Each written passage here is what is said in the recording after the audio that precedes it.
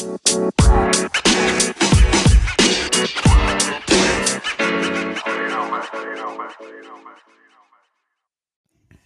guys, I'm Alex, and this is still Lunchbox Radio, but I didn't really have a great idea for an episode this week, and also I wanted to apologize for not recording a Sunday edition last week. I will be recording a Sunday edition this week, so that is coming back as per normal. But I wanted to share a episode of my other podcast, the podcast that my friend Lauren runs, and I help her with. It is called the Uncanny Courage Cast. You can check it out every week. It comes out because I'm the person who does all the audio engineering the same day that this one does, right around the same time. Because I can just like click through a bunch of boxes and like set 10 or 9 o'clock at night for both of them and just be done with it. But this episode is all about the new film adaptation of Dune that either premiered for you in theaters or on HBO Max.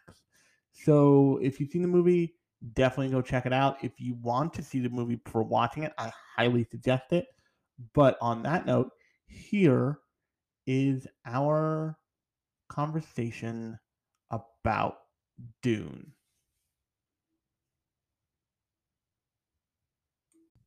Hi, everyone. Welcome to another exciting episode of the Uncanny Cures podcast. I am Lauren. With me today is Alex, as always. Hello. All right. That was supposed to be a spooky hello. Yes, we are recording this on the spookiest of days, full of spooks, Halloween. But this is not a Halloween episode because we don't think ahead. We record ahead, but we in no way think ahead ever. Yeah. Thinking ahead, if we're going to do a Christmas episode, we should probably do that like next week because I agree. We should probably do that. This way, when it gets to be like 3 days before Christmas and we're recording an episode, we're not like, oh, right, this should be a Christmas episode. To be clear, we pulled a major audible, which you'll find out about in 5 seconds, or already know about based on the title of this episode, like today, when Lauren was like, hey, we should make this about this. I'm like, I was thinking that we should totally do that. So Lauren, what's this episode about? So this is now a Dune podcast. The X-Men are out forever. And we're just going to talk about Dune for the rest of my life because I have become that person, and I am totally okay with my new role. Okay. So you're the Dune friend now? I'm honestly stunned that I am not the Dune friend. I'm like the Cyberpunk 2077 friend, and we can both annoy Larry together. Actually, Larry is not quite as into Dune as I am because I am currently now reading the books. He has not and probably will not read the books, though he might one day, when his life stops shitting on him constantly. But I do not know that for sure. I'm so sorry, Larry, if you're out there. I miss you and I wish you well. Yeah. Yes. But so have you... I know you're like you said you were 2/3 of the way through the book, but did you watch the movie yet? The new movie? The new movie. Yes. Okay. Yes, I saw it opening weekend. Okay. Which I guess was only last week. But I like watched it in my fancy theater because I have a fancy theater. I went to the fancy theater and drank a raspberry lime rum milkshake and ate queso cheese fries. How did you not just spend the entire next day in the bathroom? Because that sounds like that would do what that would do to me. I mean, I had heartburn, but that's if I look at food, I get heartburn. So, it's whatever. Oh, yeah, that is the thing with you. Like, you have negative effects to 99% of food. So it's just like, how good will it taste before the problems start? Yeah. But yeah, no, I was totally fine. Okay. Totally fine by your standards. It's just heartburn. Yeah. But I Now, feel heart. Side note to heartburn, the following week, or I guess this past week, today is Sunday, this past Wednesday, I went and saw a very strange but was not strange enough film called Delta Space Mission, and I ate pizza, and the pizza was a little spicy, and I ate it too fast, and I also like kind of half chugged a hard cider. I did not feel good after that. I wanted to throw up 3/4 of the way through that film. Was there anything on the pizza? It had pepperoni, olives, mushrooms, onions. Like this. I was like standard pizza fare.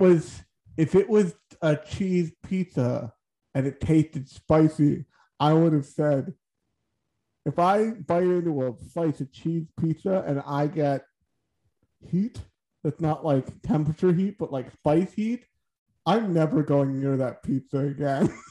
Yeah, the I think the sauce that they use is just like a little spicy. Because, and this is it was true, good. It just, I wanted to vomit. But that was my own fault. One of the only times I've experienced one of I want to say the 2, possibly 3. There's one that's probably up in the air somewhere. Times when I've experienced actual food poisoning. One was from a dirty glass where I like touched the glass. I was like, "This is a dirty glass. I'm about to make a life choice. Gulp, gulp." And that's how Alex crapped his pants on the way home. But it was on an NJ Transit train, and like a dude crapping his pants from food poisoning is way down on the totem pole from the mode of public transportation in which conductors regularly step on dime bags full of Coke and look at the businessman and go, "You can either have this Coke back and get a free ride, but from the next station to jail, or you can go back to your seat." But I think the first time I was food poisoned was by a pissed off waiter who, key point, was not pissed off at me, was pissed off at my camp counselor because he had been there like a week before and treated him like shit. So he poisoned our pizza, leading to a bunch of 15-year-olds in a cabin in the woods doing the bathroom round robin for an entire night. Just screaming at our council, like, "Why do you have to be an asshole to server?" But yeah, I hear certain combinations of food, and I'm just like, why do people think they get stomach aches? This is insane. Like, famously, I had a girlfriend who ate in succession vanilla ice cream and sausage and wondered why she had a stomach ache. I was like, "Buddy, you created an affront to God in your esophagus. I can't help you."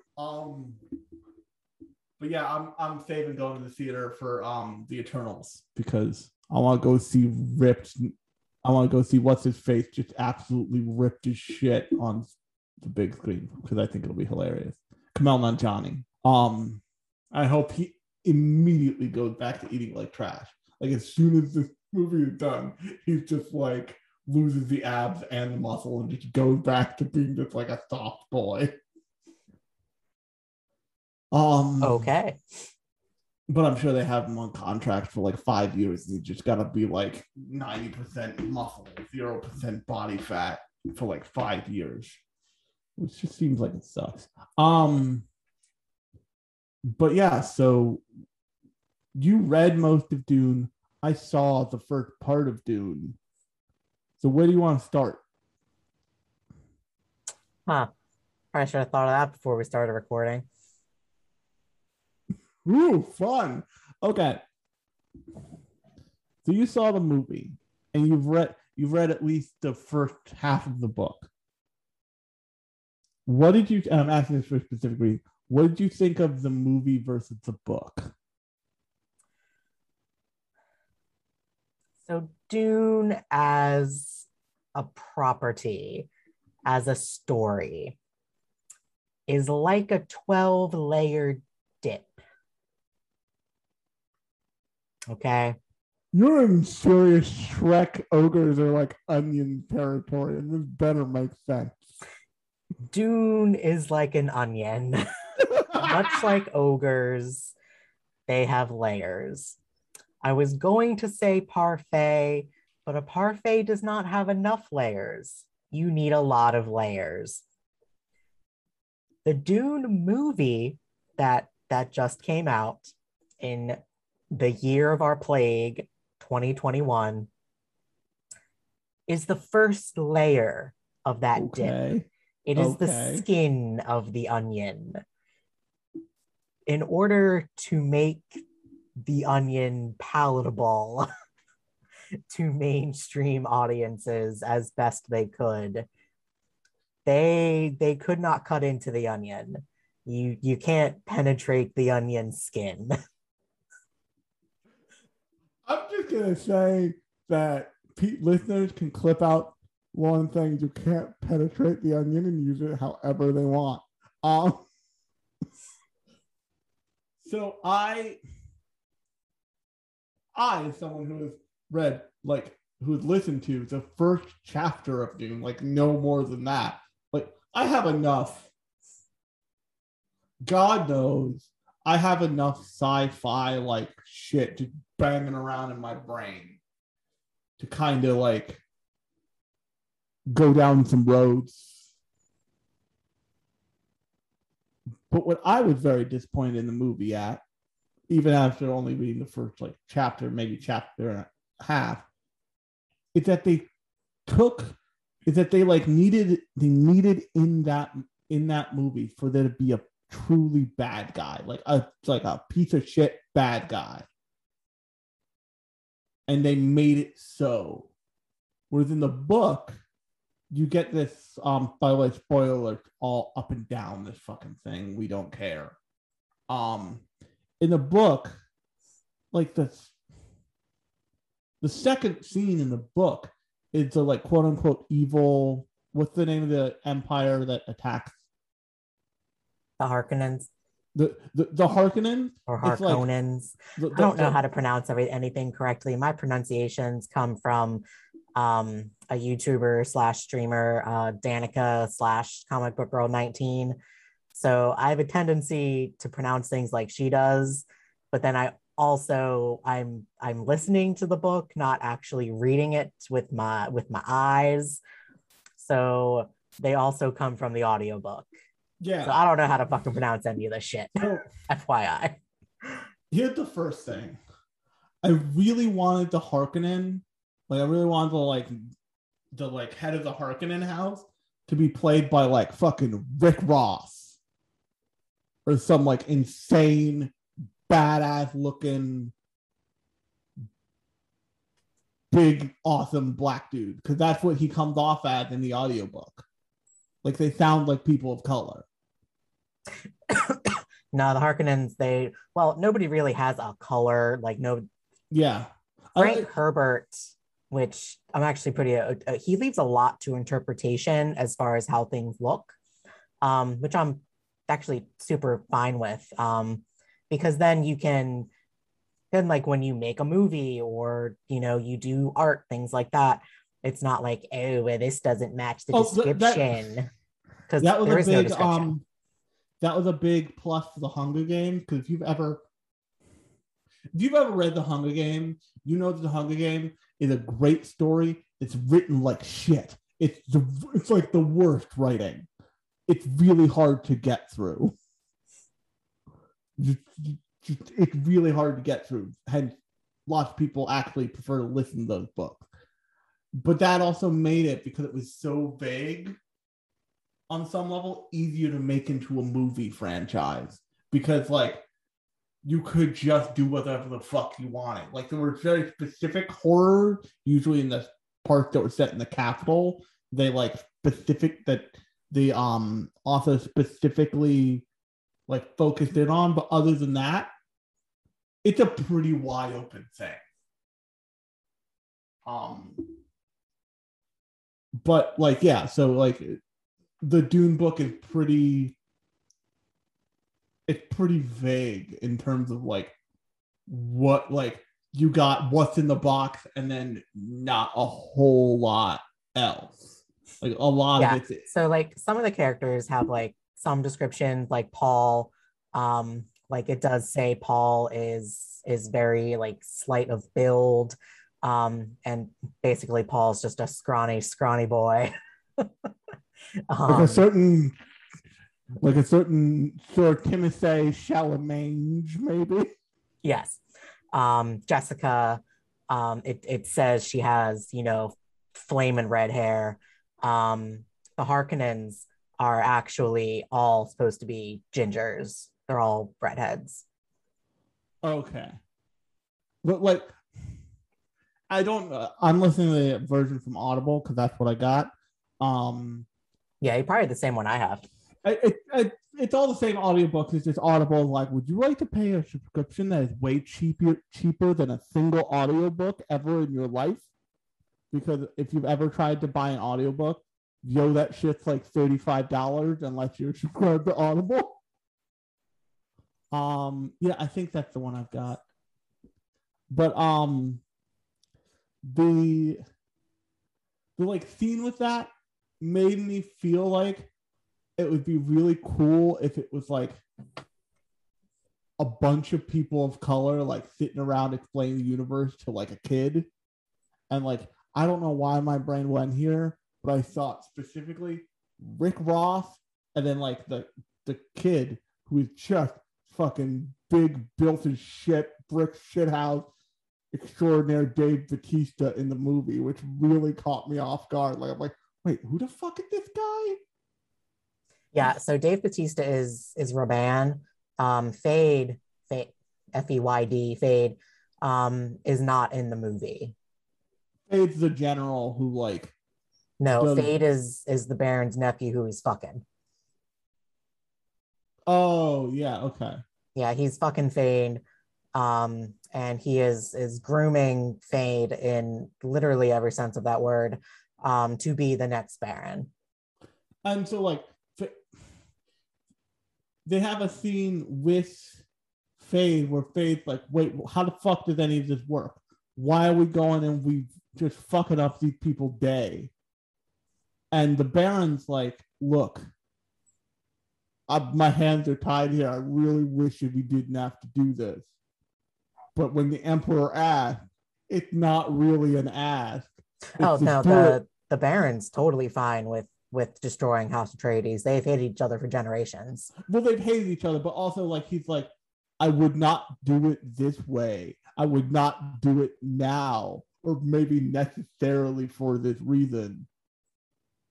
But the Emperor wants it done, so might as well be now. It's like he has an apathy to the whole scenario that's not presented in the film at all, at least in the first part. Which I want to ask you a question. How did you feel when you saw part one on the screen? Oh, I mean, I knew it was only part one going in. Oh, I And if you didn't. want any kind of decent, I mean, as I said, this movie is the onion skin. If you tried to fit the whole book in in a 1 2 hour film, you might as well just throw the onion across the room because it just throw the whole thing out. I mean, I'm sure, but I was just like, That's why the 84 film is not great in the story aspect because they actually took two books and and shoved it into an hour and a half movie or 2 hours. I don't know how long that movie is. I mean, it also singing the blue metal song, so that's not A plus material from what I've seen. But hey, it's just like they had a moment where they could have stepped aside, and they already stepped aside to show you the Harkonnen and like the like blob man who they had as the Baron. They already did that. They could have just done a slightly longer scene of that, and it would have been. It's like you would have had some semblance of what the fuck's happening, and why the tree is rotten all the way the fuck down. because they say that by the end of the movie, but like you don't realize that unless you've at least started reading the book, that like the emperor like set them up straight up to like get offed. Yeah, because too many people, Duke Leto was basically gaining too much popularity and too much power in the court, essentially. Yeah. All the families, the other houses and other families were like, yo, this Duke Leto guy, he's pretty awesome. And basically he became a threat to the emperor's power. And even though the emperor also loved the Duke and says to his daughter, there's in the books, the beginning of each chapter, the princess reads something or tells something, depends on the context of the chapter. Yeah. And one of them, she's literally walking through like the hall of portraits or some shit, with her father. And he stops at Duke Leto's portrait and is telling her, like, you know, this guy is super awesome. Like, I wish he would have been my son. So yeah, but unfortunately, too many people love the Duke. The Duke was too cool. House Atreides was too awesome. And the Duke was like, they all gotta go. They all got to go. Yeah. I feel like the more I hear about the Emperor from Dune, and the more I read about the Emperor from Dune, the more he's like a Cave Johnson-esque figure from Portal. Like, he's just like, this guy, real nice guy. Too bad he got turned into a lizard person and died. When do we set up that scenario? Science! And then walked off. It's just like,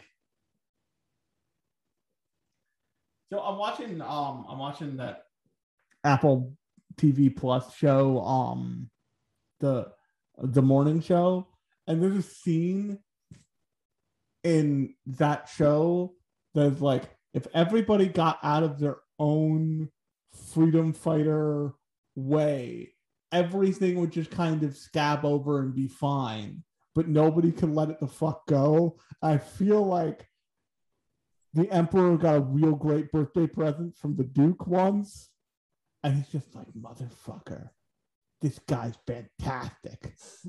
Maybe too fantastic. Well, better kill the entire house. There's no way this isn't genetic. That little scrawny fucker, his son, he seems like a great dad. That kid's gonna be well adjusted. Mark my goddamn word. Burn this bitch to the ground. Yeah, there's also in the drug fields. There's also a second layer where, again, the Onion, a second layer where the guild, is the guild mentioned in the movie? I honestly don't remember.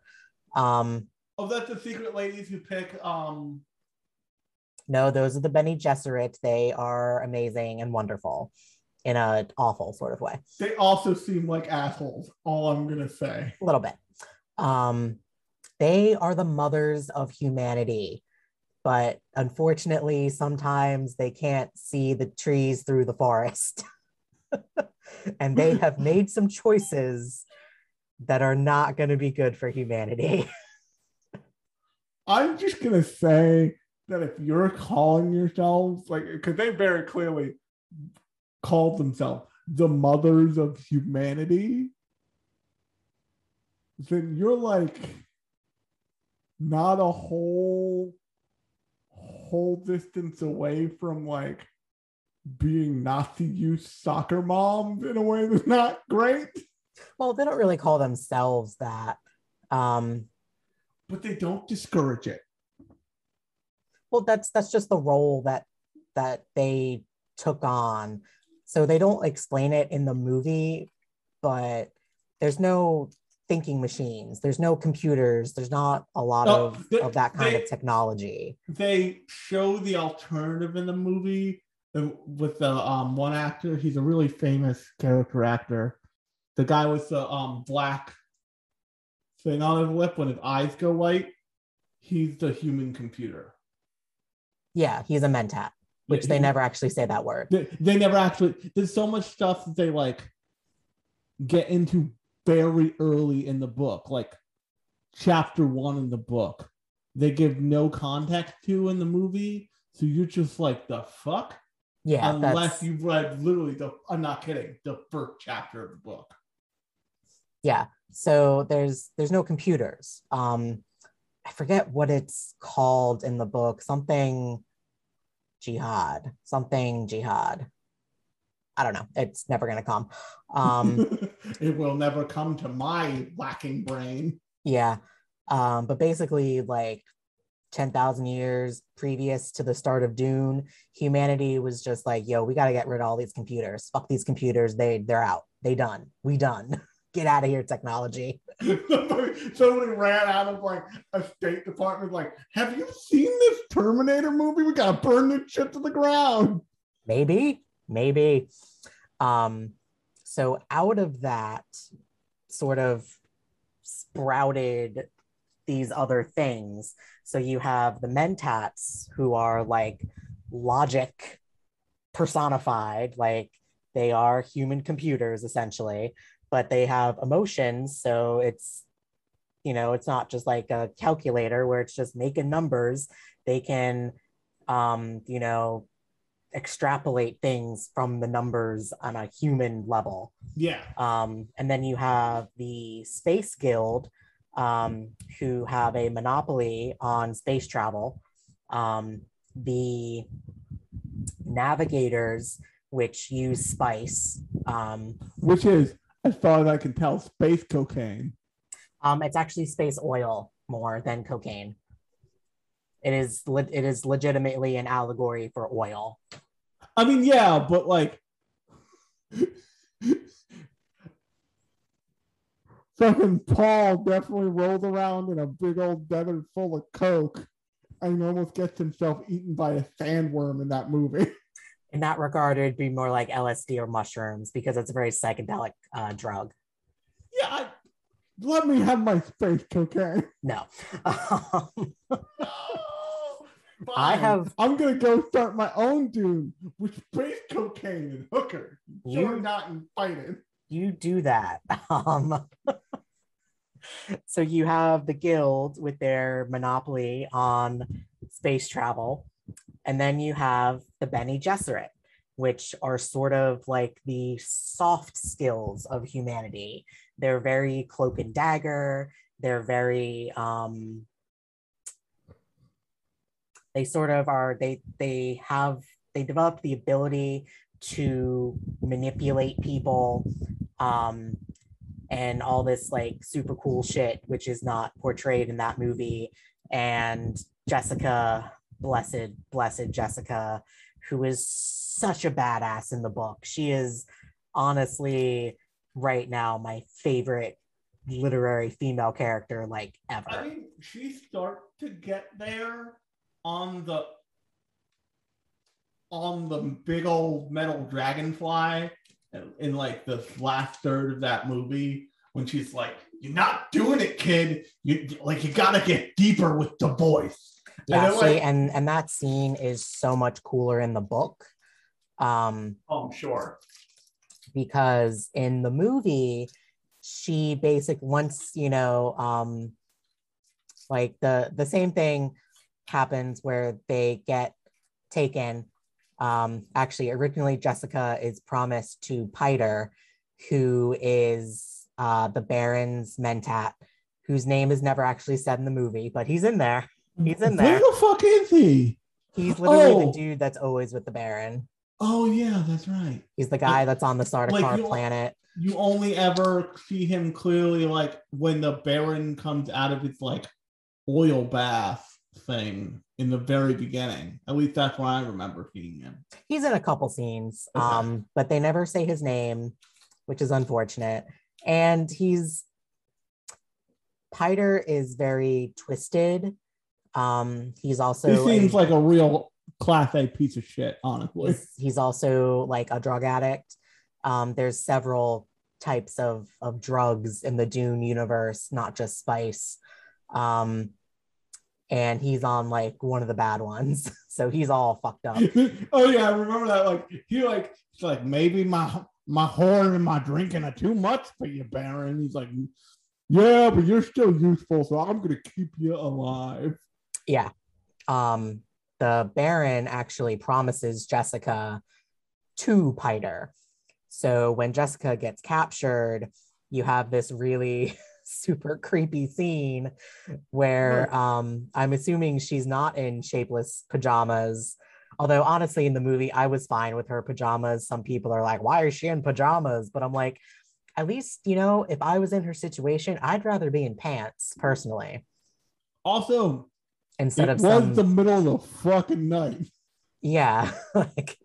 On a desert planet on which the sand makes you trip really hard.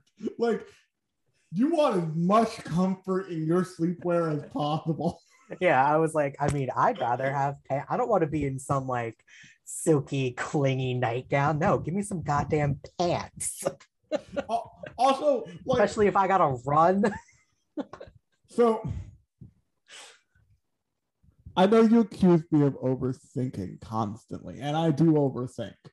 Case in point, I'm watching a show called Restaurant to Another World, in which, like, a door to just a normal restaurant in 21st century universe shows up at all over this one fantasy world, and like people end up there, only they pay in their fantasy currency. So what that logically means that the head chef, the owner of the restaurant, has to be flipping raw metal to make any kind of profit, because he's getting whole copper pieces from like the Middle Ages. So I just have this back thing in my head of like, so wait, did this really handsome motherfucker just roll up to like the metal refinery with like all the junkered assholes and just like drop off just like God knows how much fucking copper and make billions every year? Is that his game here? But like, as soon as I'm like, wait, all the sand is spice? Oh no.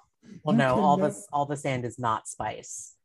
That's kind of how they portray it in the movie, though. Yeah, no, there's certain areas where spice is mixed in the sand. It's not okay. You can't just like go outside, pick up a handful of sand. That solves a lot of problems. So I'm like, that fucking castle better have a really good air filtration system. Yeah, no, it is in the air. You do breathe it constantly. No. So the Bene Gesserit, they have a lot of like the sort of soft human skills. They're very, they're used as like diplomats and things like that. The Reverend Mother, which is like the Pope, basically, in their school society. The Bene Gesserit are super cool. Also slightly horrifying, much like everything in Dune, where it's like, oh, that's neat. Ooh, and then it has this like undertone of like, damn it. That's a terrible idea. Because they have their... You're with me right up until the torturing little boy. That we're gonna need to install an HR department in the Bene Gesserit, because I don't think we should be giving old lady instant kill needles that are just on a ring and she could just be like, "Ka-ka!" Even this record. That's part of their society. Like every Bene Gesserit has to go through the Gom Jabbar test. And if you fail, then you're not worthy to be a Bene Gesserit, because you have to be in full control of your emotions at all times to be a Bene Gesserit. Yeah, I know. I know. Like, I get it, but I'm also saying maybe if somebody has a boy, since we've got interdimensional space travel, but we don't have like This pill lets you choose which gender your kid is. Well, see, that's the thing. The Bene Gesserits are typically not supposed to have boys. They are instructed to only have girls. And they have such control over their bodies that they can pick the gender of their baby. I did not know that. Yeah, it's not in the movie. Yeah. So okay. Well, I also haven't read that to that point. The big problem with Paul and why the Reverend Mother comes and why she's so pissed at Jessica is because Jessica was not sent there. Again, it's not explained in the movie, but the Duke wanted, and this is when the Duke was younger. The Duke wanted a Bene Gesserit companion because they are incredibly handy to have, essentially.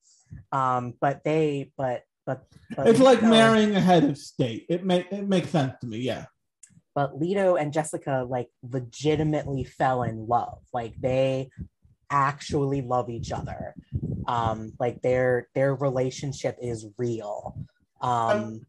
Which is why he says in the movie, I should have married you, because he never marries her.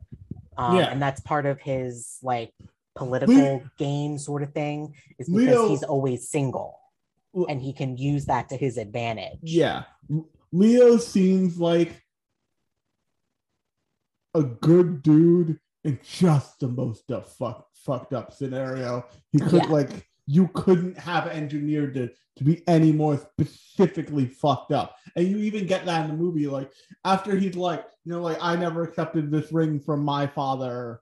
Like I had to find my reason. I trust you will. Like he was like, and like immediately Paul's like, but what if I don't? He's like, then you'll be the only thing I ever wanted, my son. And you're like, oh, dad of the year. Yeah. Knocking it out of the park. Yeah, I mean that doesn't happen in the book, but I do really love and appreciate that scene. They have other scenes where it's a similar like feel. Like the Duke loves Jessica, he loves his son. Like they have a real family. I like that. Okay, what's their clan's name? I forget. The Atreides? The Atreides family is very much like when they at least in the I don't think I got to it in the book, but when I got to in the movie, they're like they show up on the on Dune, the titular planet, and they're like, look, we know people have been assholes to you for literally millennia. We're not about that. Like you guys are gonna get the fucking vote. We're basically here to mine the place. That's all we really need to do. We will leave you alone otherwise. And the dude who spits, I forget the dude who spits. Stilgar. It's like he almost doesn't know how to negotiate because he's like, wait, Colorado says what? And like Leto's just like, no, this is not a backstabbing scenario. I'm straight up like, I've got the deed to the planet in the other room. I will give it to you. You can have it. I do not care. Like, the big dude on high said, go secure the spice. Go be in charge of this. I don't need to do anything else here. Robots do half of this shit. I don't know why the Harkonnen seem like assholes. They didn't need to be using, we've got Roombas to sweep the floors. We've had those in 2020 at least. It's fine. Go on vacation. Just go roll around in the dunes and get real high. I don't give a shit. Yeah, I mean, it's the House Atreides, they are just good people. And it's, partial political too, because they want the people on their side, especially, they as soon as they get there, and even before the main house gets there, that's why Duncan goes, he's instructed, I need you to go find the Fremen. We need to know, one, how many there are, and two, we need them on our side, because they've lived here for literal ever. They've lived here for thousands of years, probably thousands of years. We need them. We need to not piss them off. You know how little I know about them? I don't even know how long they've been there. And like Duncan comes back with the most white guy who spent a year on an Indian reservation energy. I think. Who's the actor who played Duncan? Fucking Jason Momoa. Jason Momoa playing Jason Momoa. This is true. Jason Momoa playing the role of a lifetime, being Jason Momoa from that Super Bowl ad where he takes his body off and is honestly just a dude. But yeah, it's Jason Momoa in his most Jason Momoa that he ever Jason Momoa. Oh yeah, if I mentioned my name is Jason Momoa. I mean, I appreciated like the levity that he brought to his scenes, because it is a very heavy film, and it was nice, when he like gets off like the ship and he's like my boy, and like just like my boy, and then Gurney comes up and he's like Gurney. It makes everything sort of like more heartbreaking when everything goes to shit, because like they were just like a really tight group of people. Yeah, and then I also love everyone dies. I feel like they specifically said like, oh, we love you for this part. Just one thing. We need you to look doofier, so you're gonna have to shave all of that off because your face is built around that beard, but we need you to not have it because like we need you to look like a white guy in a mid-level office position who's now a fighter pilot. Which I thought Duncan is the master of assassins for the house, but don't quote me on that. I don't really remember what Duncan's title is. And also your name is going to be Duncan. And does Duncan, your name Idaho. Duncan? Your name is going to be Duncan, Idaho. Does that sound like a man who believes in his heart he can pull off a beard? No, that's right. Shave that shit. Yeah, I mean, I was personally fine with Momoa's like portrayal of Duncan. To me, Duncan is not in the book enough for me to really form like this is how he's supposed to be opinion. But funny enough, Duncan is the only character that is in every book. I mean, that makes sense because he's the only. Does it? Because he got stabbed an awful lot. I didn't. I have once again working off of like a chapter and a half of the first book of this. So no, he dies. He's dead. Okay, but he 100% dies. But they have to.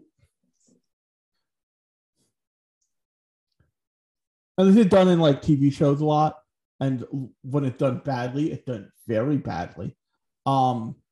They need a way to like work levity into this stuff, into lots of this stuff, because like for people like me who have a tendency not to be able to divorce themselves from what they're watching, especially emotionally, dragging a viewer through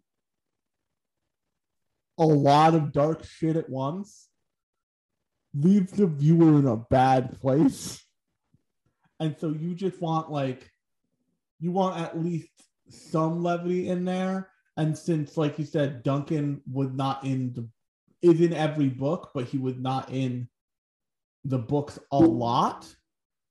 Well, I don't know. I can only speak to the first one. But, I mean, I know he's a pretty big character in God Emperor. Okay. He's also a clone thing. That's promising. Which apparently that's just how they bring him back. He's a weird clone thing. Okay, yeah. But I haven't gotten there yet, so I don't know enough to speak on it. But like having a character who you see in every book who can be a constant, but isn't super like expanded upon, gives you something to work with of like, okay, we can give him like one-liners, like when he's like, Paul, you gained some muscle, my boy. He's like, really? Like, no, and walks off. No. Which is like another great thing. And Paul's like, "Aw." Paul's like, "Aw." All I want is foster dad's approval. And that, but which leads to a like actual heartfelt thing where he's like, "You look a little taller," and he's like, "Really?" Expecting to be let down. He's like, "Yeah, really. You earned this one, my boy," and then walked off. And he's like, "I have been approved of." Yeah, and then it makes, when Duncan dies, when, he shuts the door and then, takes on all the Sardaukar by himself and Paul's like losing his shit, it makes it all the more heartbreaking. And what that does with doing that from the beginning until the end of Duncan's time with us is it avoids the problem of Duncan will give you a heartfelt speech about his past and then immediately gets fucking yeeted into the sun. Yeah. Which is like so often the thing that like everybody's like, "Oh fuck, we forgot we were killing this one. We have to make you care now." Yeah. Which is like a really, let me put it this way, I guarantee they would not have been able to do that without the book as backing. Like they just wouldn't have been able to pull it off and stick the landing. Why do I know that? Because I didn't know anything about the part one-ness of this all. I also didn't know that they were not guaranteed to make part two or any of the other parts. What? I said that is correct. I was like reading a review and it was like, and part 2 and 3 have been greenlit. I'm like, excuse you? Oh, there'll be a part 3. Interesting. They say they want to make a part of 3-part thing. Which, swear to God, if they try to put fucking Messiah into like one movie, and I'm like, can y'all just stop doing that? Like, I understand you want to take Paul's story from beginning to end, but fucking stop. Stop. It doesn't work. It literally does not work. I can't Especially help you. When you're only doing the top layer and you have boiled down this story into its literal most simplest form. Hollywood gonna Hollywood and AT&T gonna AT&T. If AT&T, if there's a way to fuck something up, AT&T gonna find it. Apparently the second book, Messiah, is also super depressing. So that'll be fun. That'll be fun. I don't know. I know nothing about the second book. I don't know why. I just know shit goes real bad for everyone. It's all the same content of the second book, but the next movie also has Jason Momoa just making clicking sounds with his hands and mouth every couple seconds, like, "Please be happy."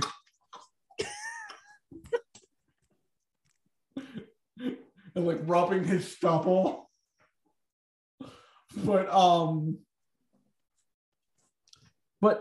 so the reason why I was surprised about that is because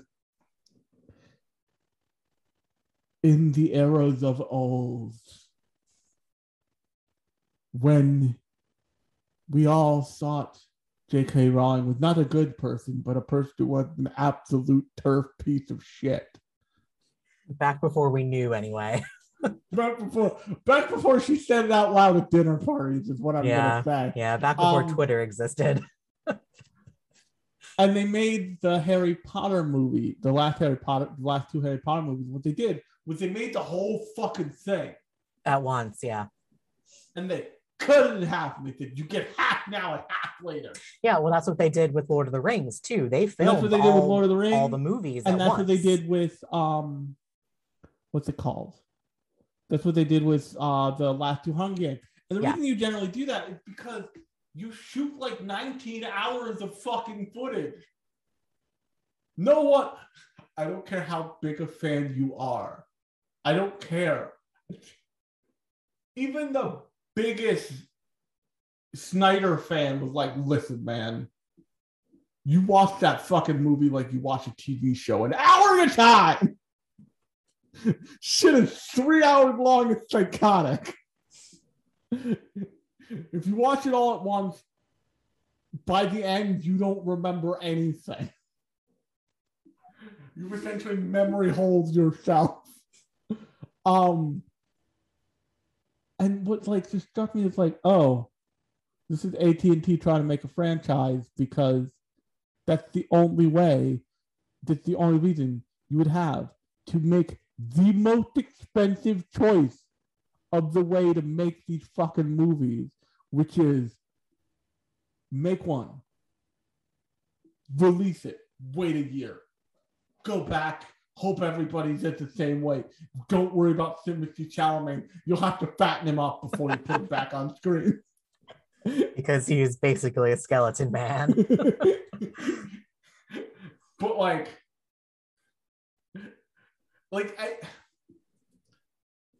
I'm like, why the fuck didn't you just shoot the whole goddamn thing and like only edit the first part of it? Who gives a shit? But like, so you have it and it's like a thing and it's cohesive and like, what happens if a writer dies in the middle of this, you dumbasses?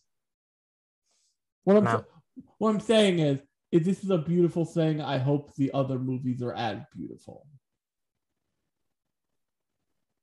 And that's with the movie's problems that they have presented, because fucking nobody likes context in films ever.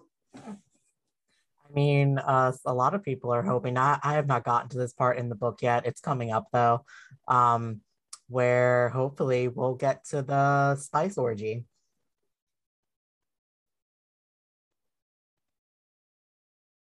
Now,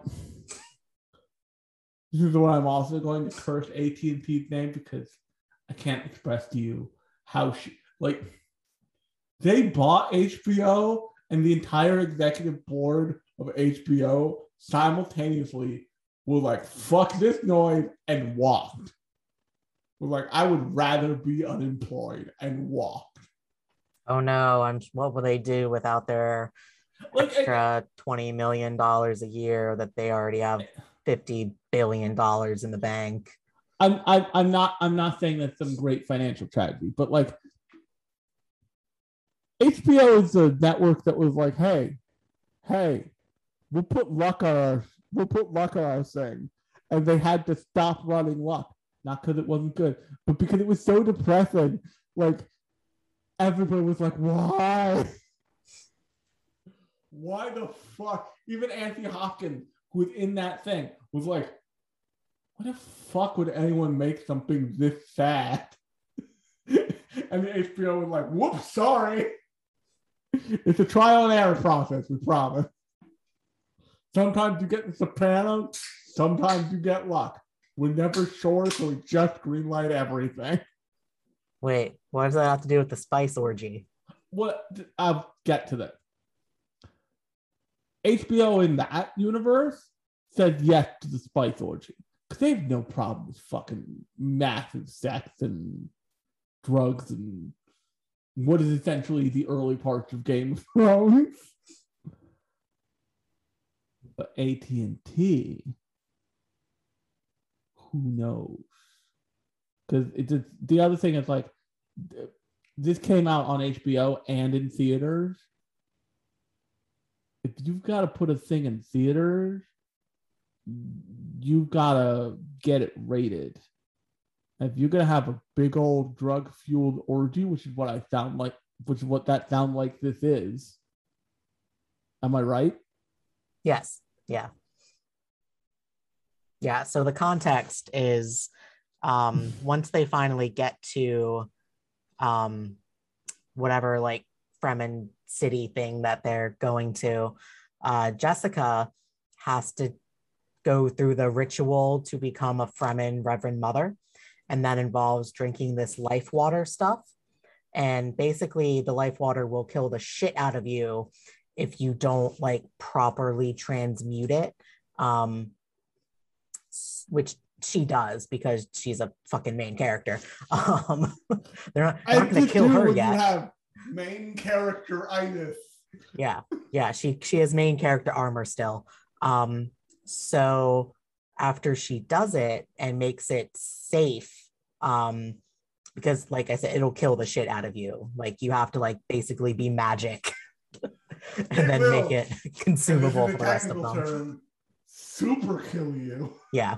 So everyone like takes a sip of the life water, and between that and the spice, you just trip balls. Like you just fucking trip balls. Awesome. And I'm assuming the effects are something like edging in a way that like you trip balls all the way to like, oh yeah, I love everyone in this room. Yes. So what I'm saying is like that scene, it's fine if you're gonna put it on fucking HBO. No one cares. People expect there to be 9 feet of dick in HBO constantly. But if you have to put it out in a theater, it's a different thing. Because like the difference between drug-fueled orgy and not drug-fueled orgy is a rating of like RNC-17 or of RX or possibly NC-17, which is psychotic. And that rating should not exist. It's a moot point. They're not going to put it in a movie that they're trying to fucking make like appeal to mass audiences. Like, yeah, but like the thing about HBO would look at that and they're like, and before AT&T owned them, it was like had this whole theater deal, would be like, watch us do it. And then it would like get like rave reviews in the Times or something because that's how HBO rolls somehow. But yeah, that makes me sad that I know that now because gotta read the book. I mean, I started reading the books. Gotta read more of the book. You know what? But yeah, were you happy with where the movie ended? Yeah, that was fine. Actually, ironically, it was the exact same place I am in the book. So I was like, oh, okay. Cool. Didn't spoil myself. Sweet. Yeah. Bonus. Yeah, I mean, I think that's basically like, so the book is broken up into, did I close it? I did. Hold on. So the book is broken up into like 3 books. That's what they're called. Yeah. That's what they're called, at least in the audiobook. You have book 1, Dune, book 2, Muad'Dib, and then book 3, Prophet. And when I was saying this to my friend yesterday, it's when you're listening to it, especially because I listen to it while I'm driving. So like, I'm not looking at the phone to be like, what chapter am I on? It just plays. Yeah, it all kind of blends together. It's kind of hard to like know like when the book 1 part ended. And I'm like, did it end when they like escape into the sandstorm? I don't know, but that is my guess. I am not going back 15 chapters to find out. So yeah, so it's just like it. Anyway, the point is, it's a very logical place for it to end. Yeah. Because it's just like a good sort of like pause in the story. Like, you know, they get to the planet, everything goes to shit. Duke Leto dies. They get, you know, they're like on the run, and then, you know, they finally find the Fremen, and then it's like, okay, it's a good place to like breathe for a second before it's like, okay, now let's figure out what the fuck we're gonna do. Yeah. The only thing I will say is like, first off, I may be a physically soft man, but I am not a soft boy in the way Paul is. Like if I'm putting a knife in like a circled knife fight and somebody's coming for me, first thing I think is I need to murder this man. Like you can call me a sociopath. I would be like, well, when in Rome, get to stabbing at the jugular.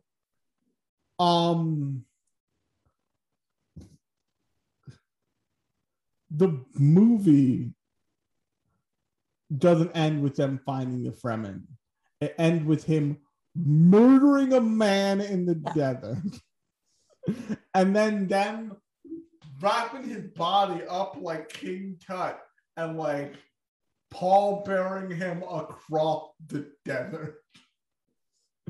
To which I'm like, this is weird.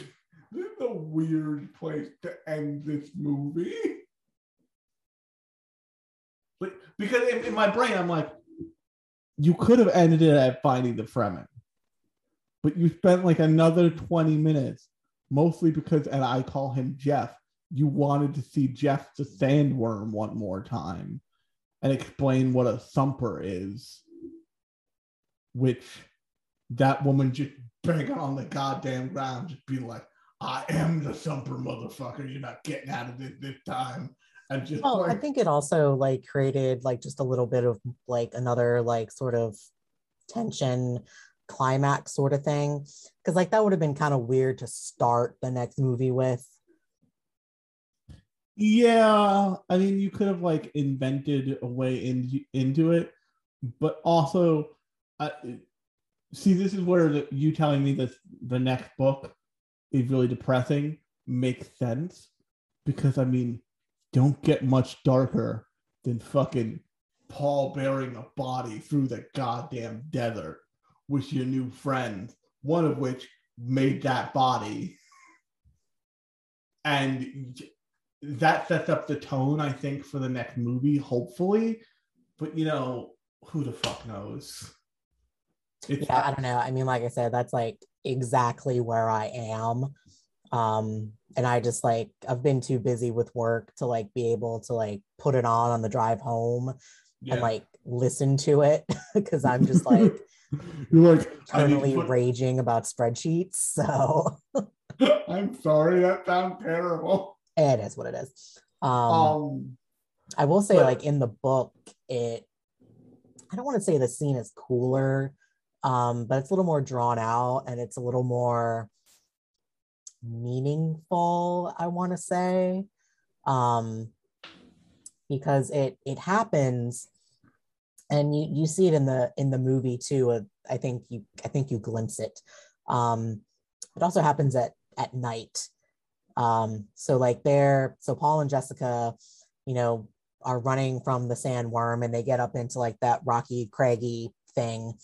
And they are, I think they're just trying to like go up it to just kind of like get past because I mean, they're looking for the Fremen, and they're just trying to, you know, get somewhere.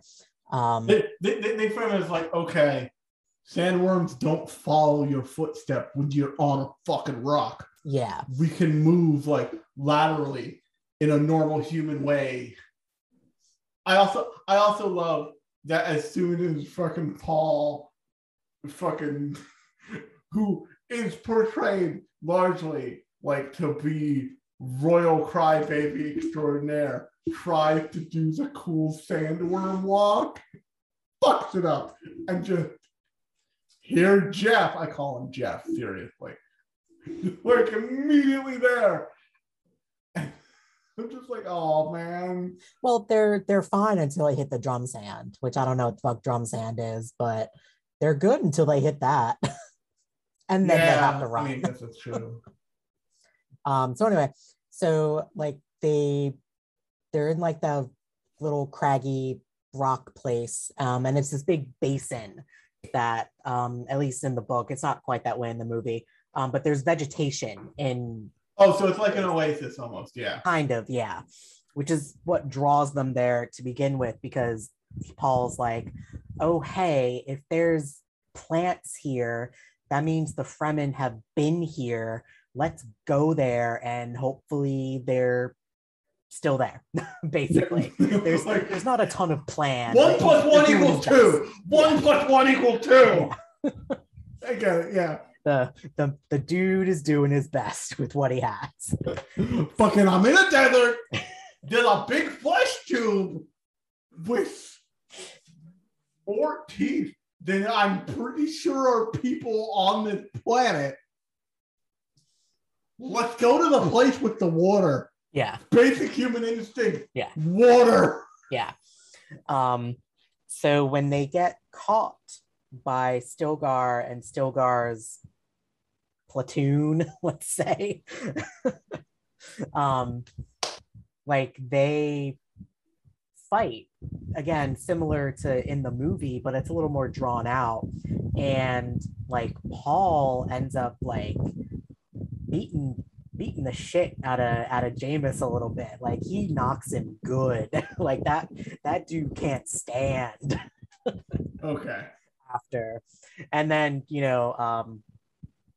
fucking Jessica like fucking like ninja Stilgar, and she's just like got a knife to his throat, and Stilgar's like, whoa, you know what, let's all take a minute, let's all calm down. Wait. You're that lady's girl. I know you. I'm the dude with the spit. No, Jessica wouldn't know that. Jessica wasn't there. Oh yeah. Yeah, but it's just funny, and in the movie too, he's like, "Hey, like, let's all take a minute here and reevaluate what we're doing." That's a nice, real pointy knife you got. Just spitballing here. Oh, we know how important that is. Oh, you don't, but just spitballing. Trust me, very important. What if this lovely stabbing implement was not against my neck? Yeah, and Jessica basically negotiates with him / threatens, because she will murder his ass like without a second thought. She like negotiates like, you're gonna take both of us, and there's really nothing, we're not negotiating, I'm telling you what you're gonna do. And he's like, yes, okay, I see your point. I see your point. You're very pointy knife. And also like in their conversation, he says like, oh, why didn't you say you knew I forget the wilding ways or something. Basically, you're Bene Gesserit. But I don't think the Fremen know the word Bene Gesserit. So like whatever they call them. And she's like, you didn't ask. You just tried to kill me. Well, maybe if you used your words, we wouldn't be here right now. We wouldn't be here now, would we? And she's like, so you're going to go ahead. The secret order of Lady Nun Assassins are all women. So she's like, you're going to go ahead and tell your men, yes, I see them over there. They think they're hiding. They're not. You're going to go ahead and tell them to stop advancing and drop their weapons. And, oh, you over there. Yeah, you should stop moving too. And you above me, I hear you. You're just stop. And Stilgar's like, well then.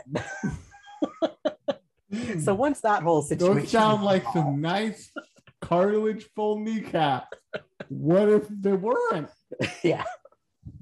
So after that whole situation is resolved, because Paul like scrambles back up to actually where Stilgar was originally, and this is again in the book because it's nighttime, so he can hide a little bit easier. He like scrambles up the rock, and Chani, which I don't know how to properly say her name, but I'm going to say Chani, is also up there, and she's the one played by Zendaya, right? Yes. Okay. Who I don't know if like they wrote her character really shitty or what. I'm gonna hold out some hope for the second part for her before I make a final judgment on Zendaya and her portrayal of Chani. I think that's just the Zendaya-ness of it all. Like that could be too. Like Zendaya is very much a person who's like personhood has been stripped away from her because her celebrity had like gotten away from like her, and like a Jennifer Anderson hasn't like pulled her aside of the octave like, hey hon, here's how you reel that shit back in. Have fun. Yeah. Don't have too much to drink. So she's up there with him, and that's when they first meet. And much like in the movie, like she is the girl that Paul has been seeing in his dreams constantly. So and she says similar stuff to in the movie. Basically, it's like only she's a lot more like fun so far in the book because she's very like roasty. Like she's like, huh, you should really work on that because I could hear you way the hell over there. Like she's just like constantly it's almost like him. It's almost like you're a pansy ass little white boy. So that's why again Mommy I'm like, and Daddy gave him everything. Well, I mean, he can hold his own. It's not like they make that clear in the movie, but yeah. So anyway, so once the whole situation is resolved, and Stilgar's like, so we're gonna go ahead and take both of them with us. They seem like real nice people / people who could stab us all tonight. Don't you think? Don't you think? So, as Jessica's still holding the knife to his throat.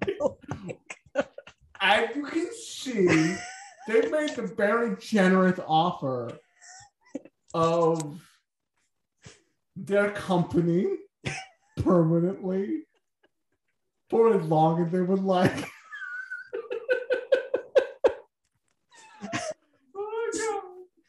So after and he calls her Saradina or something in the movie, which is also what he calls her in the book, which again I think is their word for like sort of Bene Gesserit like people, things like that. Yeah. And the whole like prophecy thing that the Bene Gesserit like put on Arrakis, where it's like, a Bene Gesserit will have a son, and that son will be the Messiah for the Fremen, blah, blah, blah, blah, blah.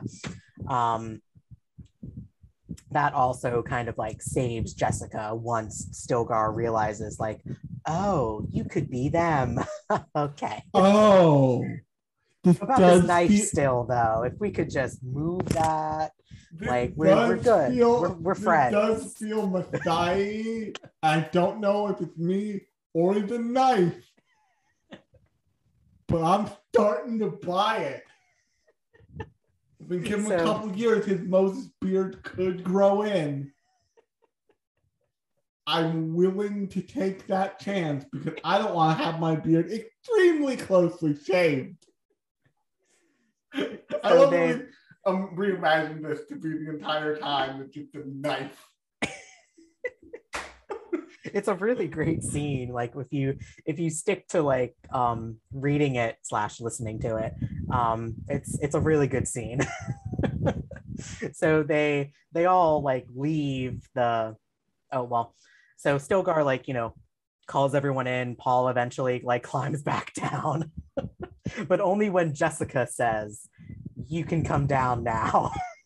And then Paul's like, "Ah, yes, okay, the danger has passed." You can come down now. Jamis basically was lying like in the bushes because Paul just like fucking got him good, and they have to like pick him up and like carry him over.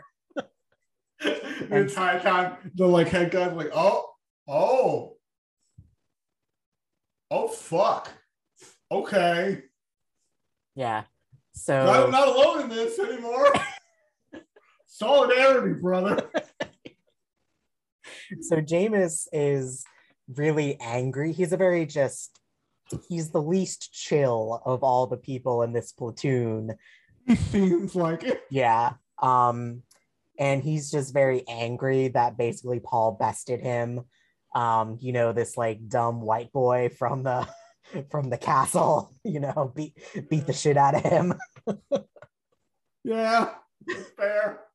So he's just like a bad day. Yeah, so he's just like angry like the whole trip from the basin to so there's a trip in between. In the movie, there's not a trip. There is not. It just all happens at once. He's just like, hey, I want to carve me some white boy meat. Yeah, he's like, hey, fuck you. Let's fight. No, there's like a whole build up to Okay. it. So they like that seemed really weird in the movie. I'm like, dude. A little bit, yeah. I think it's because again, I think like the director, the writers, or whatever were like, we need to get to X point, and then as they were going through, they were like, oh shit, we're running out of time to get to X point, and the movie's already 2 hours. We'll just put it here. What a shoehorn it in. It's fine. We spend any more time on this fucking movie, we're gonna have to go full on around the world in 80 days. Nobody likes that movie. Yeah. That movie is 3 tapes long. What the fuck? I'm talking about if you're listening to see, like, what do you mean around the world in 80 days? That movie was fine. It had like Jackie Chan in it. No, there's an original one from like the 70s. You can go rent that shit from the library. It is 3 VHS tapes fucking long. That's a lot. That's longer than Titanic. That's unfortunate. It's really insane. So they leave the basin. They get to this.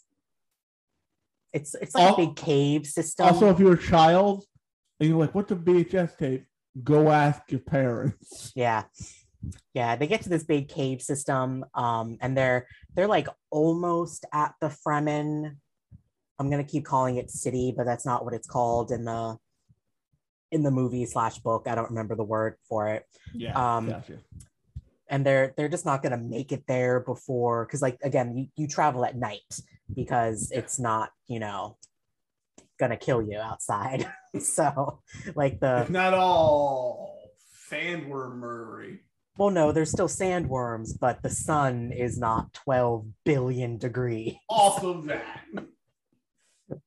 So they're not gonna make it to the city before like the sun comes up. So like they stop in like this cave and get everything situated and everything.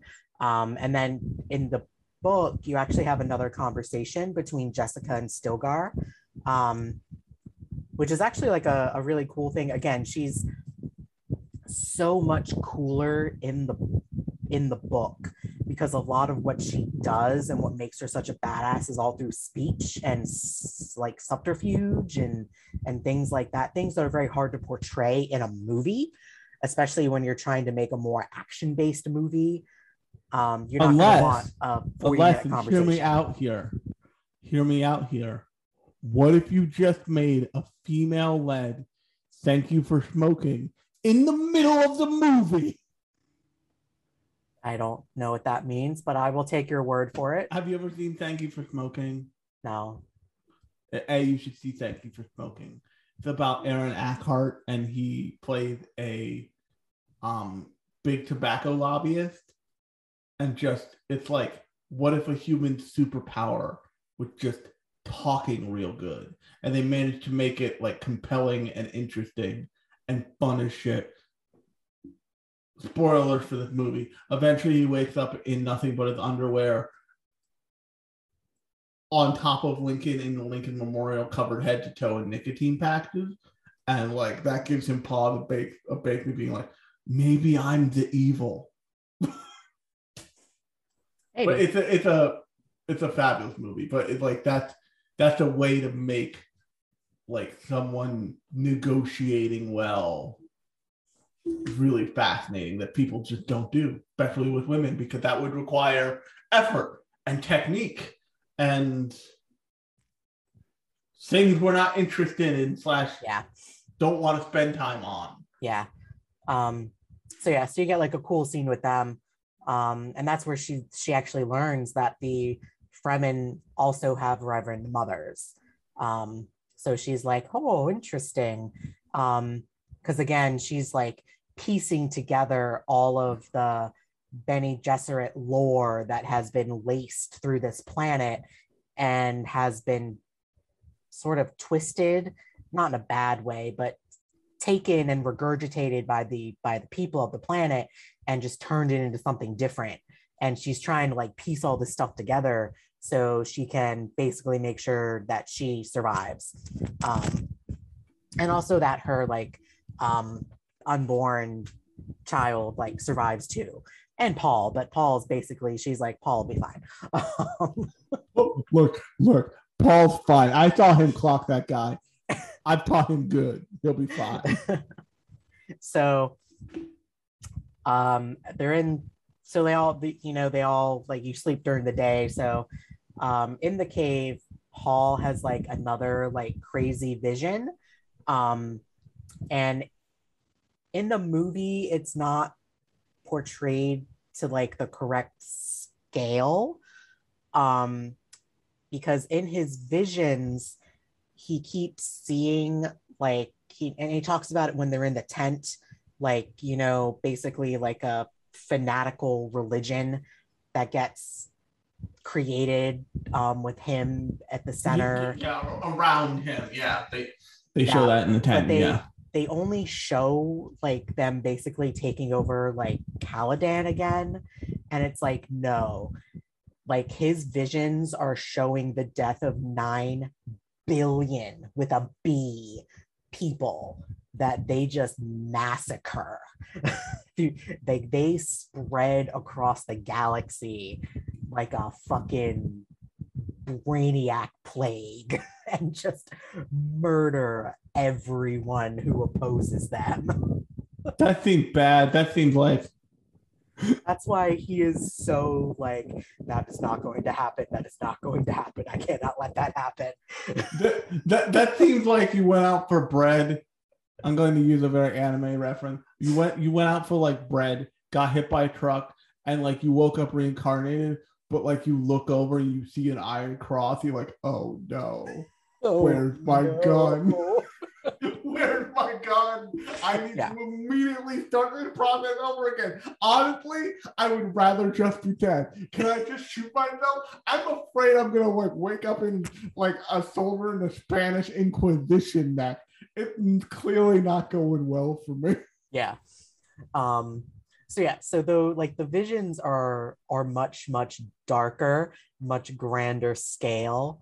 And the one he has in the cave, like, it's described as like he sees all these paths, like just hundreds and thousands of paths that, and any which one, you can go down, any minute decision can change everything. And he's becoming very aware of this. And so like everyone, kind of like goes to sleep, rests, things like that, while they're waiting, for night to come again, so they can go to the city. And sort of part of the way through it, through the night, like Jessica wakes up because she can like sense, like movement, and things are just kind of like very tense, very off. And she kind of like curses herself a little bit because she's like, oh, I should have woken up sooner. What's wrong with me? I'm sure it's definitely not because like your fucking husband just died and you just got like lost everything and everything's been so crazy for you were just marooned in the desert. Yeah. Like, lived in an underground hut for some amount of time. Yeah. You lived in an underground hut in, I'm just going to use the word space cocaine, in a hut that was filled with space cocaine air, and you only found out like 3 days in. That meant you were breathing space cocaine for at least a couple hours. Definitely more, but at least a couple hours. And not like you are in no emotional shape to be waking up anytime before 1 o'clock in the afternoon, quite frankly. So she like wakes up and she's like, oh, what's happening? What? And she like, starts like putting on her still suit back on and everything. And she like goes over to like where all the hubbub is happening. And Jameis is just like talking all this shit and just like yelling and carrying on about how, like she's, they like Paul and Jessica shouldn't be there, and she's not the Sardina. And they don't show this in the movie, but when Ewing betrays them and everything, in the Dragonfly, in the like they're like ornithopters or something, Yeah, the big metal dragonfly. Yeah, he puts a pack in. Maybe they do show it. I don't remember. He puts a pack in the cockpit. So basically, like, if they can get out and survive the dudes, they'll have everything they need.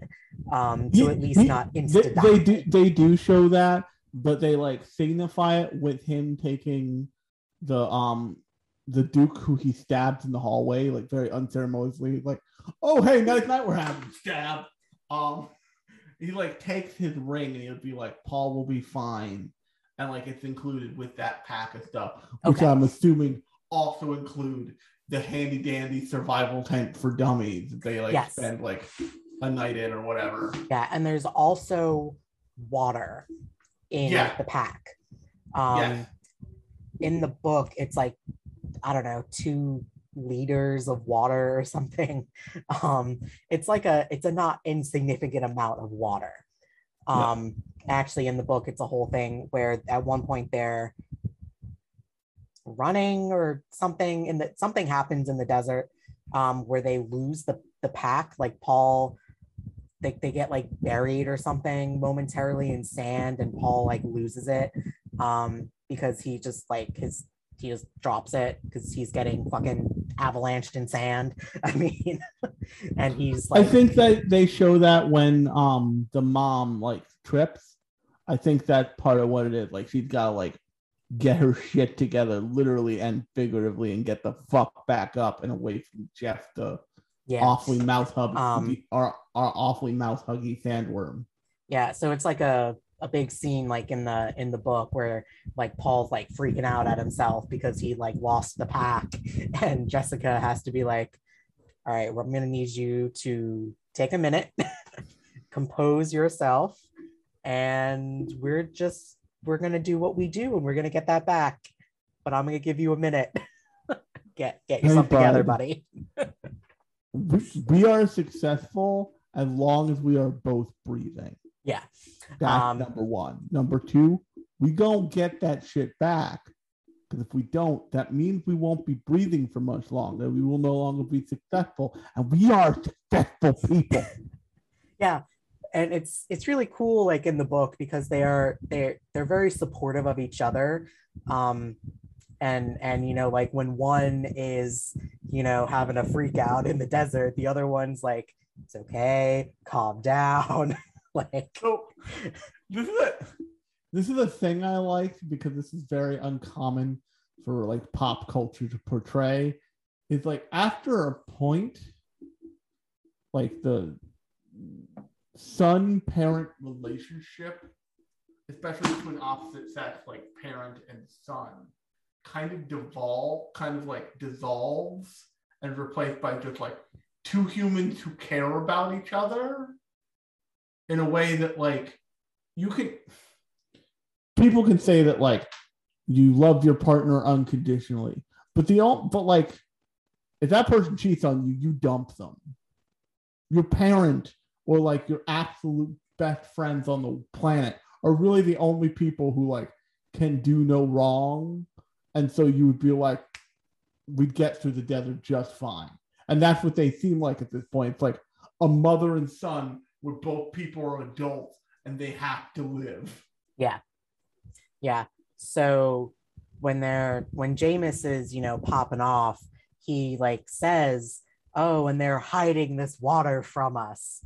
And like Jessica and Paul, like, because they haven't been on Arrakis very long, remember, and a lot of it to them is just like, yeah, there's water in our pack. Like, yes. Like, they just don't think of it the same way yet. Also, we're all wearing still suits. We're basically been drinking our own pee for the past 5 weeks. It's fine. Yeah. So Stilgar's like to Jessica, he's like, is this true? Do you have water? And she's like, yeah, but I mean, like, if you guys, you know, want it, like, please take it. Like, you know, she's like, I'm sorry. Like, we just didn't realize, you know, we didn't think to be like, here, take share. Water is for everyone. And Stilgar, after she, says that he understands, he's like, oh, okay. but fucking Jameis. She had a very nice white lady in the ghetto reaction. Kind of. and Kilgar is his name, right? Skilgar. What you said. Okay. It's very much like the black guy who's like, oh, my sweet summer child, okay. This doesn't need to be a thing. We don't need to pull a whole fucking drive-by scenario. I get it. You seem like a very nice, well-intentioned white lady. You could have told us about the water. Yeah. Now we know for next time. And the other guy... And I mean, honestly, when did they have time to tell about the water? When immediately, like, they got attacked. And as soon as, like, the Fremen saw them, Jessica had to negotiate for herself with a knife. Skilgar is probably like, oh yeah, that is the advantage of using your words. If I started this out properly, it says on the information pamphlet, second question, first question, are you dangerous? Second question, do you have water? I skipped straight. I assumed danger from the first question and skipped to and flipped over the pamphlet. Section B. I skipped right to murder them. Got it. That was, we both fucked up here. We both made mistakes. I'm starting to see where mistakes were made and that the bureaucracy of the Fremen exists for a purpose. When you follow the rules, everybody knows about the water and shit like this doesn't happen. But now we're gonna have to kill Bob. So Jameis is still just like popping off, and he like challenges her, and she, because she's an amazing badass bitch, is like, all right, motherfucker, let's throw down. So in the movie, it's like there's no physical force exchange between Jessica and Skilgar. Yeah, close enough. It's fine. It's not the worst thing I mispronounced. I promise you. She basically verbally smacks him around, and that's where Jameis is like, but the bylaws say. And then he basically screams at top of his lungs, Andy Kai! And everybody else, including the girl, is just like face palms. It's like, oh, goddamn, he said it. If he hadn't said it, we wouldn't have to do it. Yeah, but now we could all just go. But now that he said the thing, we have to. Now it's a whole thing. Now we gotta just keep sitting here. Now, Jesus Christ. We all wear body cams, fucking asshole. Now that you said the thing, if we don't do it, we're gonna be fined 500 shekels a piece when we get home. Now we have to fight to the death. Are you fucking happy? Yeah, basically. That's really what it feels like. Yeah, honestly. So, like, Jessica tries to, like, talk their way, out of it and everything. And she can't. I think eventually, like, they basically, like, silence her. And they're like, if you say anything else, like, we're just going to kill Paul. And she's like, well, then. If that's how it is. Look, Joe in the back, Joe only has 500 shekels. He doesn't have, actually, Joe, where you at? He's like, 458 in my savings account right now. Yeah. Joe can't cover it. We have to knife fight to the death. We have to do it now. Or just kill Paul and say that it happened. Yeah. Either way, we need to fucking pallbearer body Bruiser's desert, or else Joe can't make his mortgage on his sand hut. So, like, Paul is like, okay, guess I'm fighting. um, so they don't fight in their still suits. They like take them off for like easier movement and stuff. Which seems really dangerous from what I've heard, from what I can gather. Probably. And Chani does I think Chani does still give him a knife in the book. But she's also a lot more, again, fun in the book. And they like her and Paul have a pretty immediate like connection. And she's like, it'd be nice if he didn't instantly die. Yeah, let me tell him a little bit about Jameis and his fighting style. And basically she says something like, he'll like feign to the right and then switch the knife from one hand to the other. So, watch out for that. And he like favors his right side. Good luck. Maybe don't die. That'd be cool. I like the cutting a jib, kid. I hope you live. Yeah. Instead of in the movie where it was like, well, you're gonna die. Nice knowing you. Well, she's like, well, okay. Two things. First, have you held the knife? And he's like, yes, I have. And two, you're gonna die. Like, it's not gonna go well for you. But you seem like a nice kid. Shoves him into the battle. Yeah, there's much more like camaraderie between the two in the book. Like, yeah. They seem to like immediately at least enjoy each other's company. So, I mean, the fight pretty much goes the same way. He They do like he'd never killed a man before. Yeah. I don't think he's mentally prepared. Yeah, which I mean is true. I mean, he's 15 years old.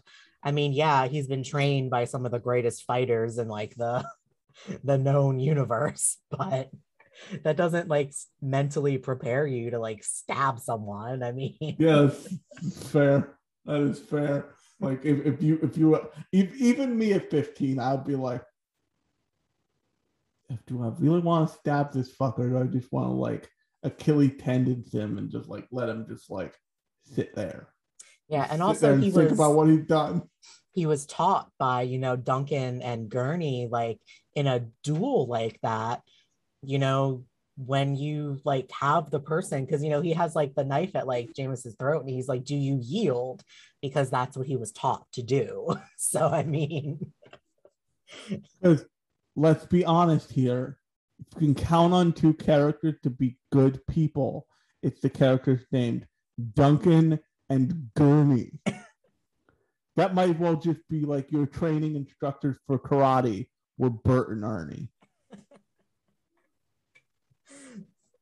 Like, come on, Bert. You got to make sure that they don't kick too hard, Bert.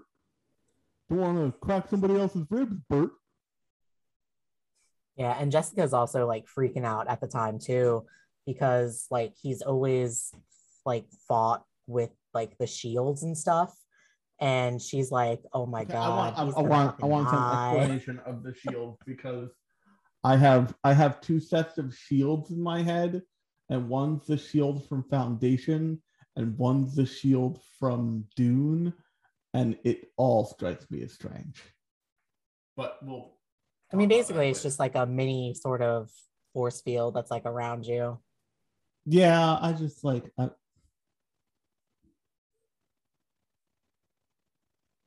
I want to know why it's not foolproof.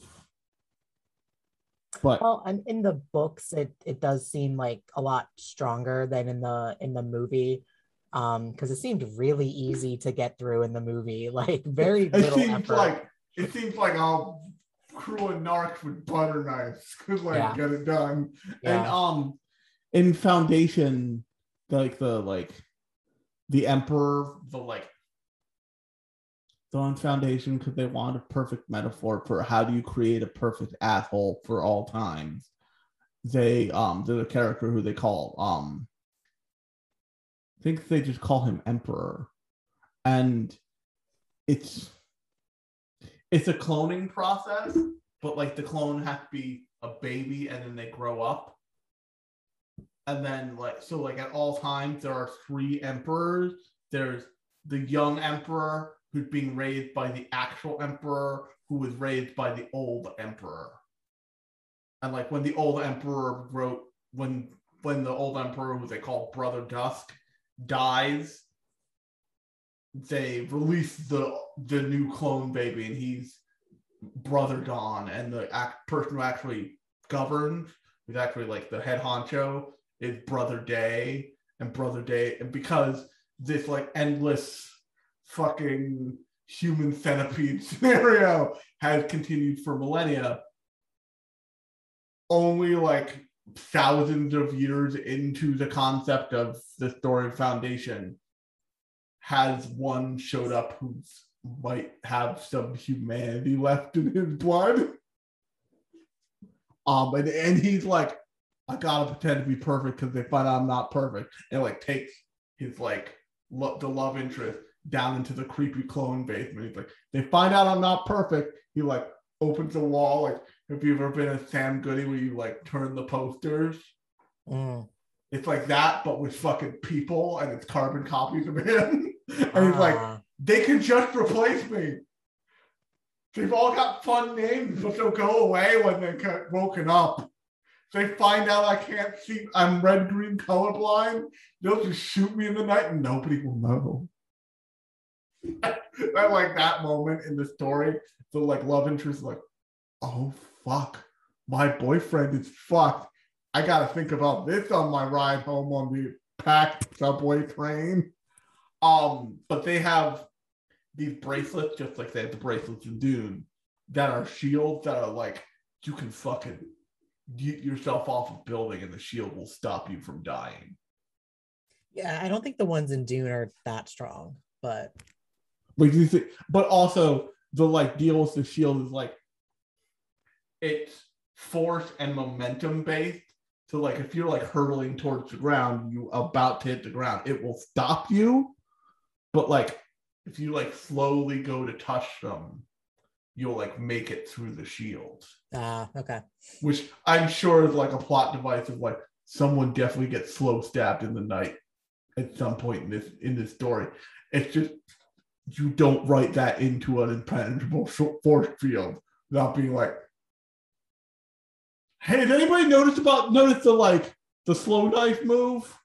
That seems useful and bad. We should get on that. Don't worry about it. It's a fail safe. Yeah. With that red-blue colorblind one. Yeah. We figured it out. Yeah. So then the fight goes like the same. Paul wins. And Jameis is very surprised. He's like, oh, I fucked up. I fucked up. The screen pauses and it goes to black and white, and you hear Morgan Freeman and go, it was at that moment when he knew he fucked up. But like the other thing is that I'm not saying I like want to see a man die on screen, but I think the end of the movie would have been more effective if like you saw Paul kill a man, because it's like a smash cut to the dude's body mummified in like a thing, and they're like hoofing him across the desert. Like, why? What? That was the point. If I knew about the spice orgy, that was the point where I'm like, oh, we ain't getting spice orgy, because you aren't planning on showing that. You could have wide shotted that, and like it was just like knife to the neck.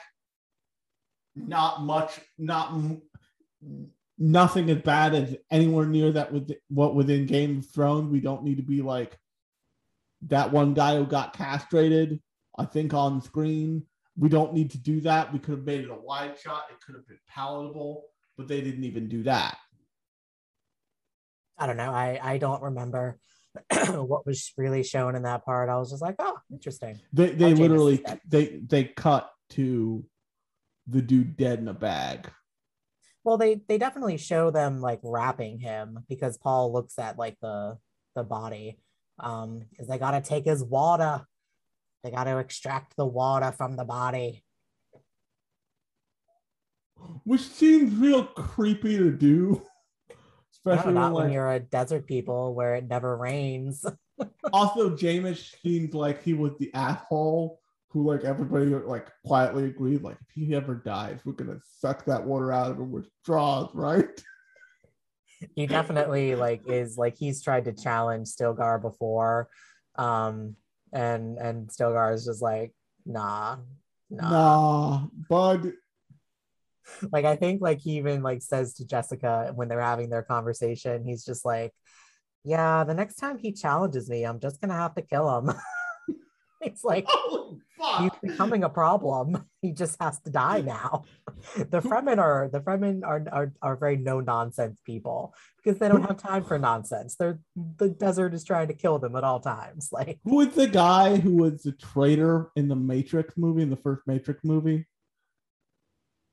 isn't that like Joe Pesci's Like, character? like I don't the know his actor name. played Joe Pesci, who like wanted to be put back to sleep so he could taste the steak and it feel normal again.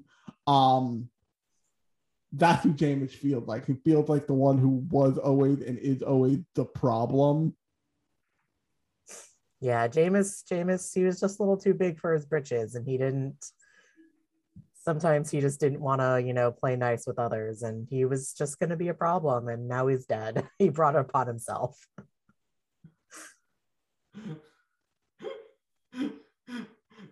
Zendaya, it would have been better if Zendaya's character showed up with like a big silly straw, like, we doing this?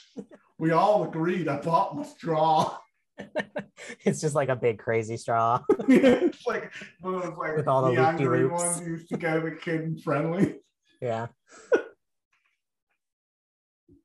Has the word life straw on it because in this universe, life straw it was like the beginning of whatever this culture is called. Like they made like a tactical merge at some point. Yeah, and then at the end of that scene in the book, that's when Paul gets his new Fremen name. Oh yeah, they didn't give him one in the movie. No, which I thought when they did the Jameis scene, I thought like that's how it was gonna end. Um, it was gonna end with like everyone like crowding around him or whatever, and then him like picking his new name. Um, but they didn't, and I was kind of disappointed that they didn't just. I'm like, at this point, just add another 10 minutes. It's fine. Yeah, like we're already over acceptable limits. Just another 10 minutes for like him to say the name and for them to be like, "Welcome, swimming bird," and then just cut to black. Yeah, like I feel like that would have been a more like impactful ending than them trekking across the desert again and the cheesy sort of like it's only the beginning. It's like shut the fuck Yeah. up, Johnny. The, every review of this movie was like, "Listen, this movie is beautiful. This movie is like dripping in fucking money. Jason Momoa is the like high comedy highlight of this movie." Like they all like praised it, and then they were immediately like last paragraph was like, "But AT&T smells fucking money in the air. They want a franchise if it kills them." And that's why this movie was cut at that point and no more. I mean, if it gets me more Dune in theaters, I'm fine with it. Whatever. I'm not saying that's not that's not fine. But what I'm saying is like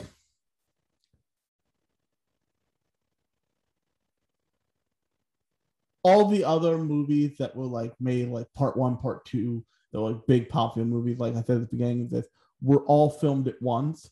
And like somebody realistically sat down and like, okay, motherfucker, we can't. Even Twilight was like, we can't put 9 hours of vampire sparkling on screen. Nobody will buy it. And people are really into these movies. Because when those movies were coming out, they were like ultra popular. Same No, thing with I'm Hunger Games.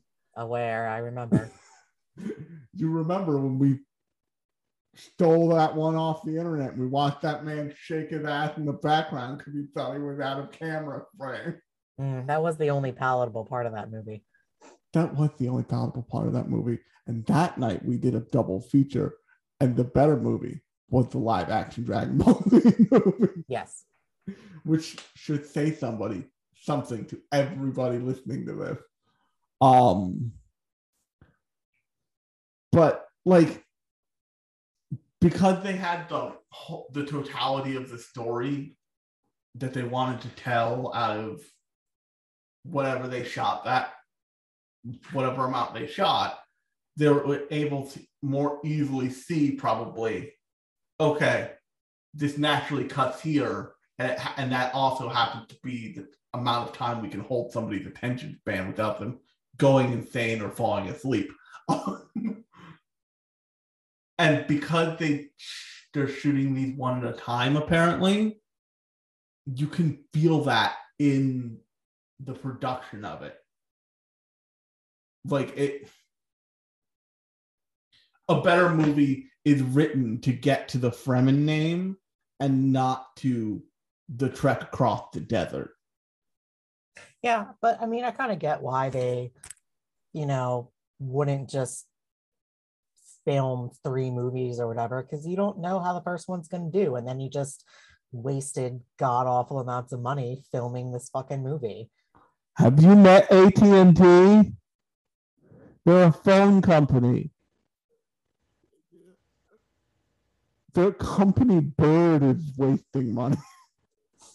Well, they've branched out, essentially. Their phone service barely works. I mean... What made you think you were going to be good at TV? You can't even get a text message through. Yeah. But I like I was saying, like, I understand why, because I mean, like, I didn't know what Dune was until like 2 years ago. I mean, I think I've watched the 80s movie like once. I could not tell you anything about it. I don't remember any of it. So it didn't stick enough for me to be like, yes, I want to know more about Dune. No, I know about Dune because I fucking follow Comic Book Girl 19 and she has a Dune book club. That's fair. That's fair. And I was like, what the fuck is Dune? And then as like, when the movie first got announced, I was like, I would like to know more about this Dune thing. And then just this past, 6 months ago, I was like, maybe I should read the book. I went through a period where I tried to convince I went through a period toward the run-up towards the shitstorm that would be Cyberpunk 2077 releasing, where I thought I would probably do well to give myself like an all-around primer for cyberpunk sci-fi stuff. And I downloaded I think I downloaded Neuromancer, something else, and Dune. And that was like a full year ago. And I was like, it's funny because Dune is definitely not cyberpunk. It's barely sci-fi. But like it's barely sci-fi, but it's like something that's quoted in like low fantasy. I know sci-fi. It's like, and it's labeled as like, the greatest sci-fi novel ever written, but to me, it's not really sci-fi. Like, yeah, it's like a adventure. It's like a space adventure kind of thing. And I was just like, anyway, it goes off in a crazy town after the first book, but I'm sure. But like, and then I proceeded to, as you do sometimes, especially as I do sometimes, listen to none of those. Actually, I proceeded to try and listen to Neuromancer, get pissed off. It's like this book is an important piece of fiction in the world. Horseshit that goes on for like an hour and a half before they get to the book. Ew. Right? I don't even think Dune has an introduction like that. It just fucking starts. Well, it's what's his face? The guy who wrote I Dream of Electric Sheep. What, like, Philip K. Dick. It's a Philip K. Dick book, and like people all the way up Philip K. Dick's ass for like when he was just writing good sci-fi at the time when he was writing. It was not like he was not that well regarded until after the totality of his work kind of like showed through. And so now people like, Philip K. Dick was born in the year, or you don't care, and you're already asleep. You're right. I don't care. If I wanted to know when he was born, I'd fucking look it up on Wikipedia. I was gonna say that sounds like a Wikipedia problem. And like also, I started listening to Snow Crash just in time for Facebook to change its name to fucking Meta, and me to raise the gun to my temple and press a little bit and wonder if today is the day. Do what I do, just stop using Facebook.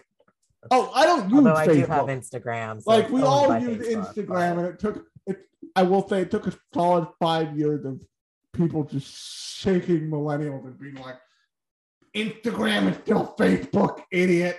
For us to be like, oh, it's probably a problem, right? Oh well, fun cat photos. I'm getting inside. But yeah, like motherfuckers don't argue about politics on my Instagram, so this is true. We've managed to keep the old largely off Instagram in a way. I will say I have one Trumpy guy who, to be fair, I thought was too young to be this fucked up, but he is like posts pictures from that app Napkin, which is just like gives you a picture of a napkin that you write usually alt-right shit on. He tried to blame the people who've been jumping off of the vessel and killing themselves in the middle of the vessel in New York on the people who killed themselves, and not like the ultra rich assholes who like made a suicide bowl in the middle of the city. Thinking like, oh yeah, this seems safe. But like that pissed me off, and also there's a lot of like in media res shit that happens in sci-fi books that like make it hard for you to make you have to play catch up and put together the puzzle backwards real quick before you can. So as far as I can tell, as far as I've gotten, the beginning of Snow Crash involves pizza delivery in the fucking future. When you hear about that book, they don't mention the fact that you are dropped into the life of a man who delivered pizzas for a living. Only he carries samurai swords because every once in a while, teenagers on space bikes try to steal his pizza. Oh my.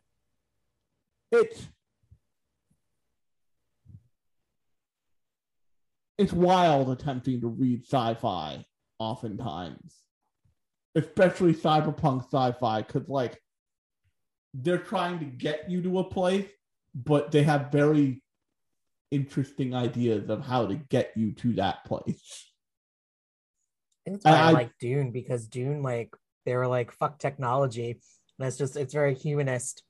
I mean, it is humanist, but Dune is very humanist, and this is the thing that tipped me off about them not including that like scene at the very beginning of the book where they were like, hey, like, we hate these guys and I would have killed them eventually, but now the big guy told me to do it, so I might as well.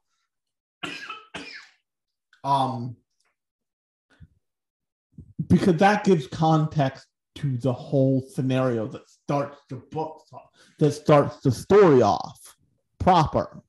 And also you get the fun piece of shit drug addled like advisor who's clearly out for his own bullshit. But yeah, I like this was sitting in my Audible library for like a full-on year before I was like, hey, that's a thing that's coming out. I might want to see that, I should probably start listening to this now. So I have any context. But yeah, we are not like we have not like read Dune when it first came out like crazy people. Well, I mean, we wouldn't have been alive, so yeah, that's true. That is true. I would like, let me put it this way. I was so new to the world that I could still use both hands when Ghost in the Shell premiered in theaters. Which, fun fact, that movie premiered simultaneously in America and Japan, which is very uncommon at that time, at least. But yeah, so any more thoughts?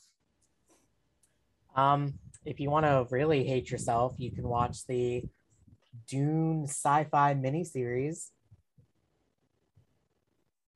No, thanks. I'll stay in my beautiful moment of bliss with the only sci-fi miniseries I have, with the only sci-fi channel series that I have seen all of is Eureka, and I will keep it that way. That's not a miniseries. That's like a 6-season show. I said a sci-fi series. Like I corrected myself halfway through there, but that's the only sci-fi series I've ever watched, because every time I've either heard or seen even a frame from another series, it's like, oh, the reason why Eureka has lasted 6 seasons was because they actually spent money on it. There's some good shit that's come off of sci-fi.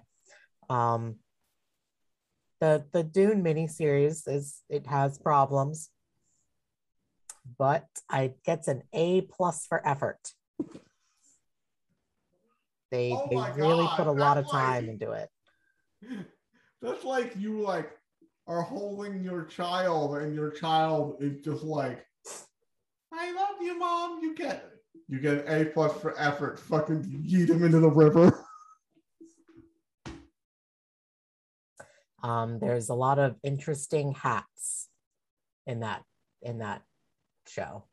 That's never promising. Interesting hats. It's the standout at the hats. They're compensating for something with the hats, I have to imagine. Probably. And also, when Duncan Idaho dies, I swear to God, he's dressed as fucking Frodo from Lord of the Rings. He has a green cloak that ties at the neck. He's wearing these brown pants and a brown vest and a white shirt. And I'm like, are you fucking cosplaying as Frodo right now? What the fuck is happening? But I know you're being stabbed, but you can't ask me to take it seriously. Oh no, he doesn't get stabbed. He gets blown up. They so Paul and Jessica get into the ornithopter to go fly off into the storm, and then a fucking Harkonnen patrol ship just throws a bomb at the place where they are. So Jessica and Paul get away, and then everyone else just gets blown up. And it's Why? oh, okay. Because they only had $20 left for that scene. Apparently they had a $20 million budget for the 3 parts for the miniseries. Each part's an hour and a half. Lauren, I need you to know that weirdo Seth Rogen movie, This Is the End, cost $5 million. $20 million is not a lot of money. It's more than 5 million. It's more than 5 million, yeah. But that was a really terrible comparison. I but what I'm saying is everybody they had $20 million. I don't think you know how much even the insurance costs for the pyrotechnics team. But I'm not saying you. I'm saying a viewer would be like, "Ooh, $20 million." Yeah, no. It's in 2000 money. Oh, so we're left because it was all fucked up. Okay. And it has hilariously bad green screen. And it's like, that would have been cool, like, 20 years ago. But today it's like, ooh, ooh, I can see the outline. It switches to the screensaver. For like 5 seconds, it's like a picture of Hawaii, and you just feel like Duncan, Idaho, dressed as Frodo, and a backdrop of like a bad Hawaii screensaver. You just hear, because they forgot to edit it out, somebody be like, "Somebody jiggle the mouse." It's definitely not that bad. It's got some cool stuff in it. Like I said, they put like a lot of like very well thought out time and effort into it. So I mean, it's not bad for what it is.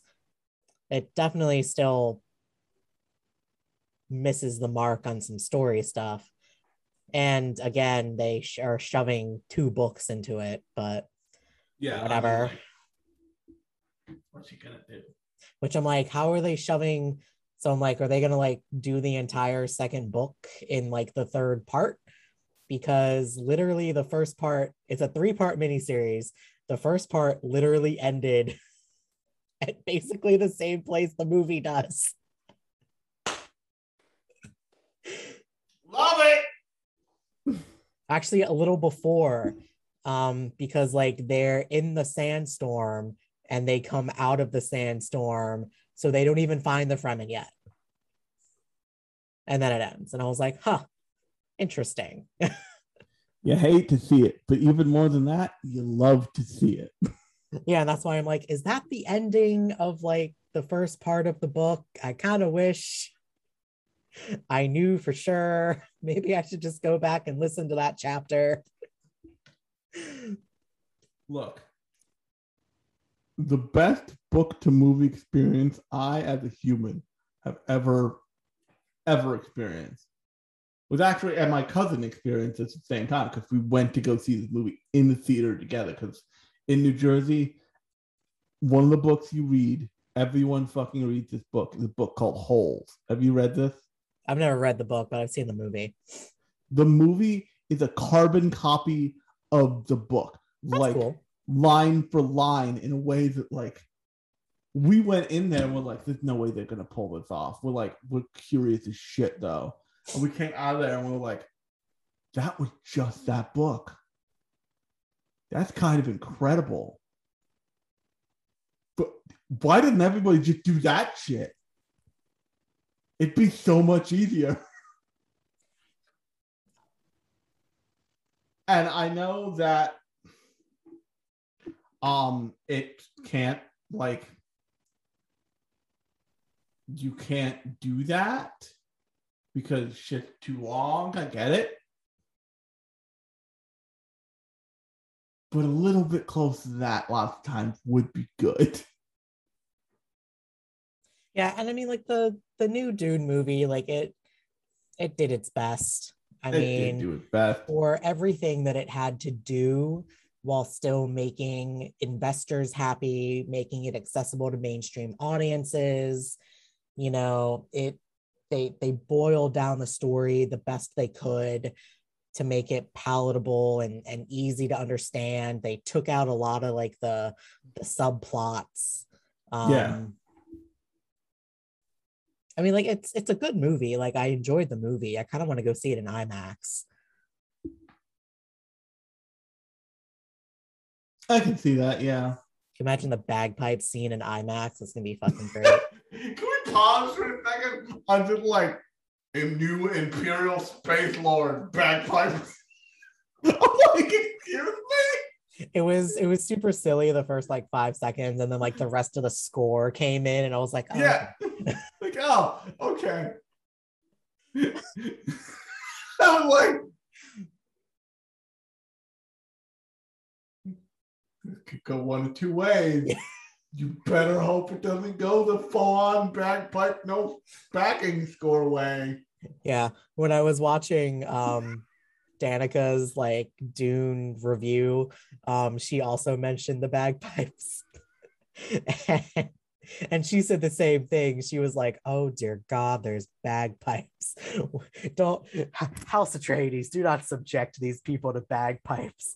But then, like she said, and like I said, like the rest of like the musical score comes up behind it, and it becomes this very like super cool scene. And she was also saying she had seen like Hans Zimmerman, is that the composer guy? Yeah. His daughter currently has like bagpipe PTSD. Oh God. How many? He's working on the music and everything like in their home because fucking COVID and shit. Just like she's just sitting there, wakes up, she's just fuck, god damn it. So a fun movie story. Have you seen Wolf of Wall Street? No. A fun shit movie. It's like zany Leonardo DiCaprio at his zaniest, and it's very fun. Henry from Last Podcast on the Left is in it. Who is he? I don't know. I just know he's in it.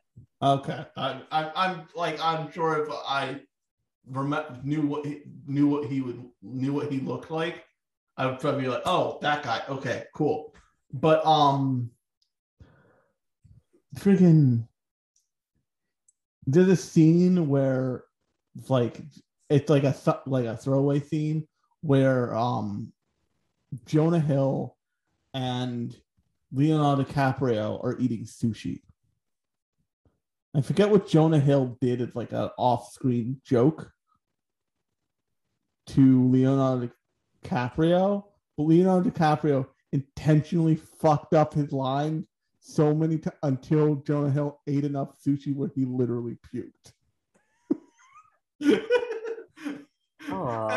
I'm sure he cleared it with Martin Scorsese, and he said the concept to Martin, and Martin was like, absolutely, I want to see that. I want to see that little shit puke too. Let's do it. Fucked up. But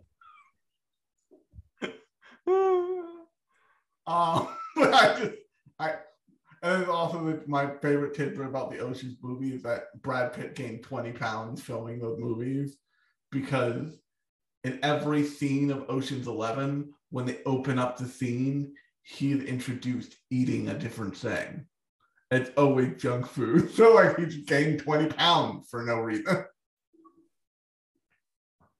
But I thought the sushi thing was hilarious. That is funny. And terrible.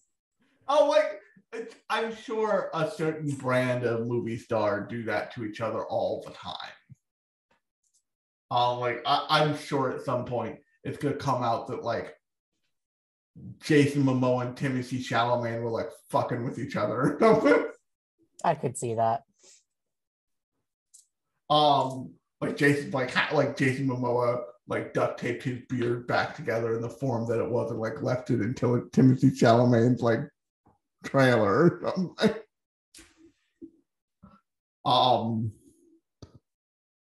But yeah. So I guess that's Dune. We're now a Dune podcast. Not really, but but we could be.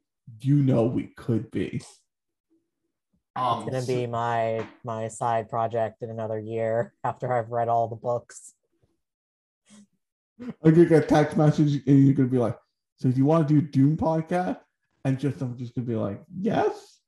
Oh God, I've signed up for a third podcast. What happened? Yeah, I mean that's on you. I need you to tell me no. I need you to create the boundaries. Come on, man.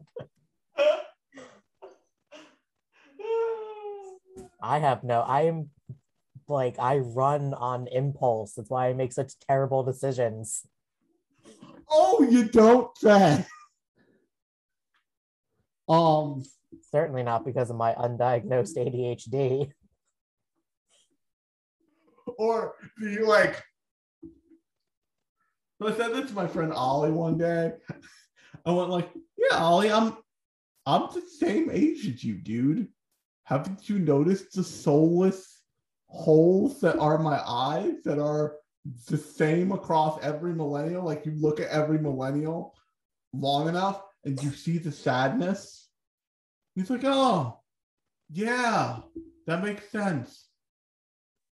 That's just all of us. Like everybody who is like, who can be classified as a millennial has like a nihilistic sadness that is in some way informing the way we go through the world. I mean, I'm sure there's a large number that are, made good choices and are living happy, fulfilling lives. Just most of us didn't seem to do that. We made bad choices.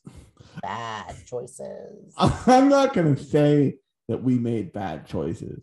I'm going to say that bad choices were made before us, and we've made whatever choices we made to cope with the reverberating fucked up consequences of those choices. Like, did I choose to graduate into a global recession in which the housing market had crashed and fucked up everything else? No. Did I choose to be in my prime earning years as the entire concept of entry-level job just fucked off a cliff? In which people's idea of entry-level jobs were like, oh, wait, you haven't been doing this for 3 years? No employment for you. So I had to go. I mean, those millennials that are happy, I don't know what they're doing or how they got there, but I'm glad that they're happy and living successful, fulfilling lives. I'm going to put it. I'm glad they made it. A fair number of the people I went to high school with who were of my age, a year younger because I was held back because someone decided I didn't read so good when really it was just the education system sucks. That was also a fun thing we had to deal with. A fair number of the people I went to school with are doing the exact same thing their parents did because their parents could give them a recommendation. And I am just so lucky that my parent, to this day, was an art weirdo. And there's no hedge fund that's like, hey, we take art weirdos seriously here. You should recommend us your kid. I'm sure he draws real good.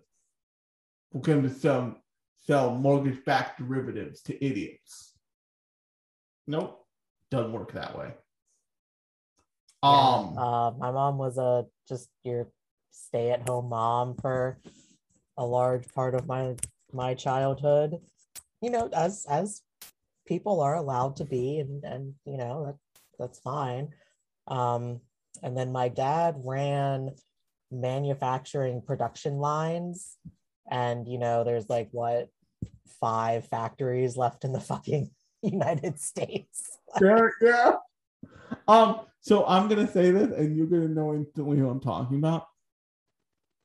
You had a roommate, and I had a girlfriend in college whose mother was an actual reptile trainer. Reptiles need to be trained, I guess. But does that secure financial stability for you to survive? I'm not quite sure it does. Unfortunately, no. And I knew. I imagine if you were like living in, I don't know, California with like Hollywood, movies and stuff.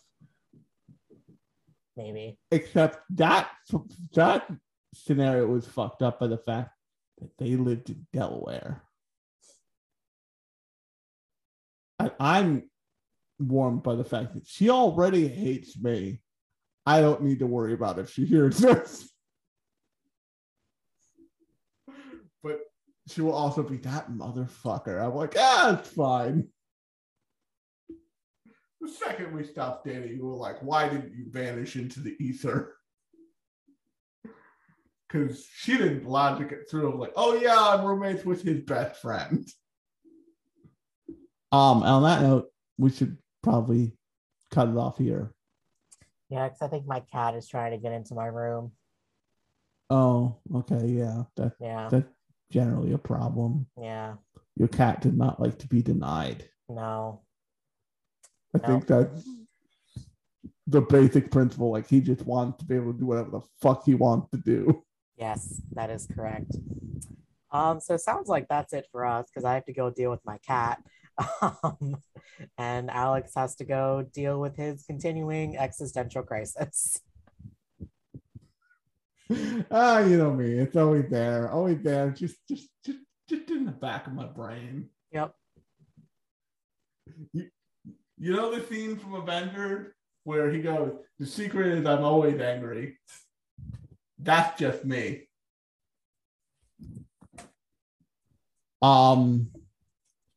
But yeah.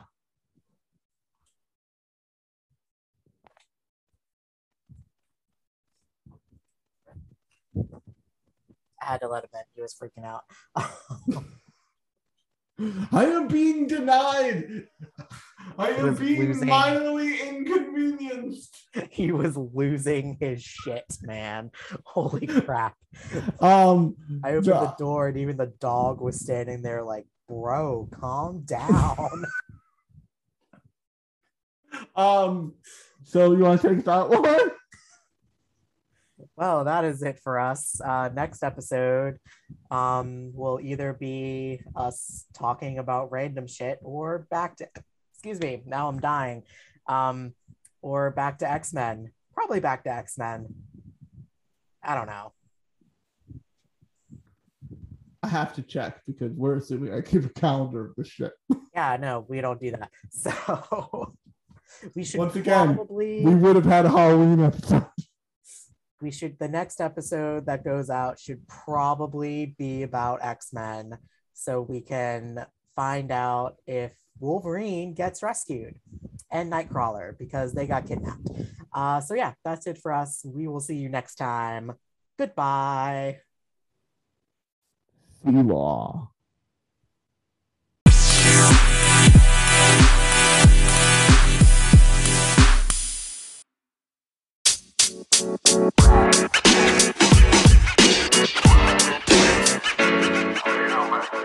You know, man.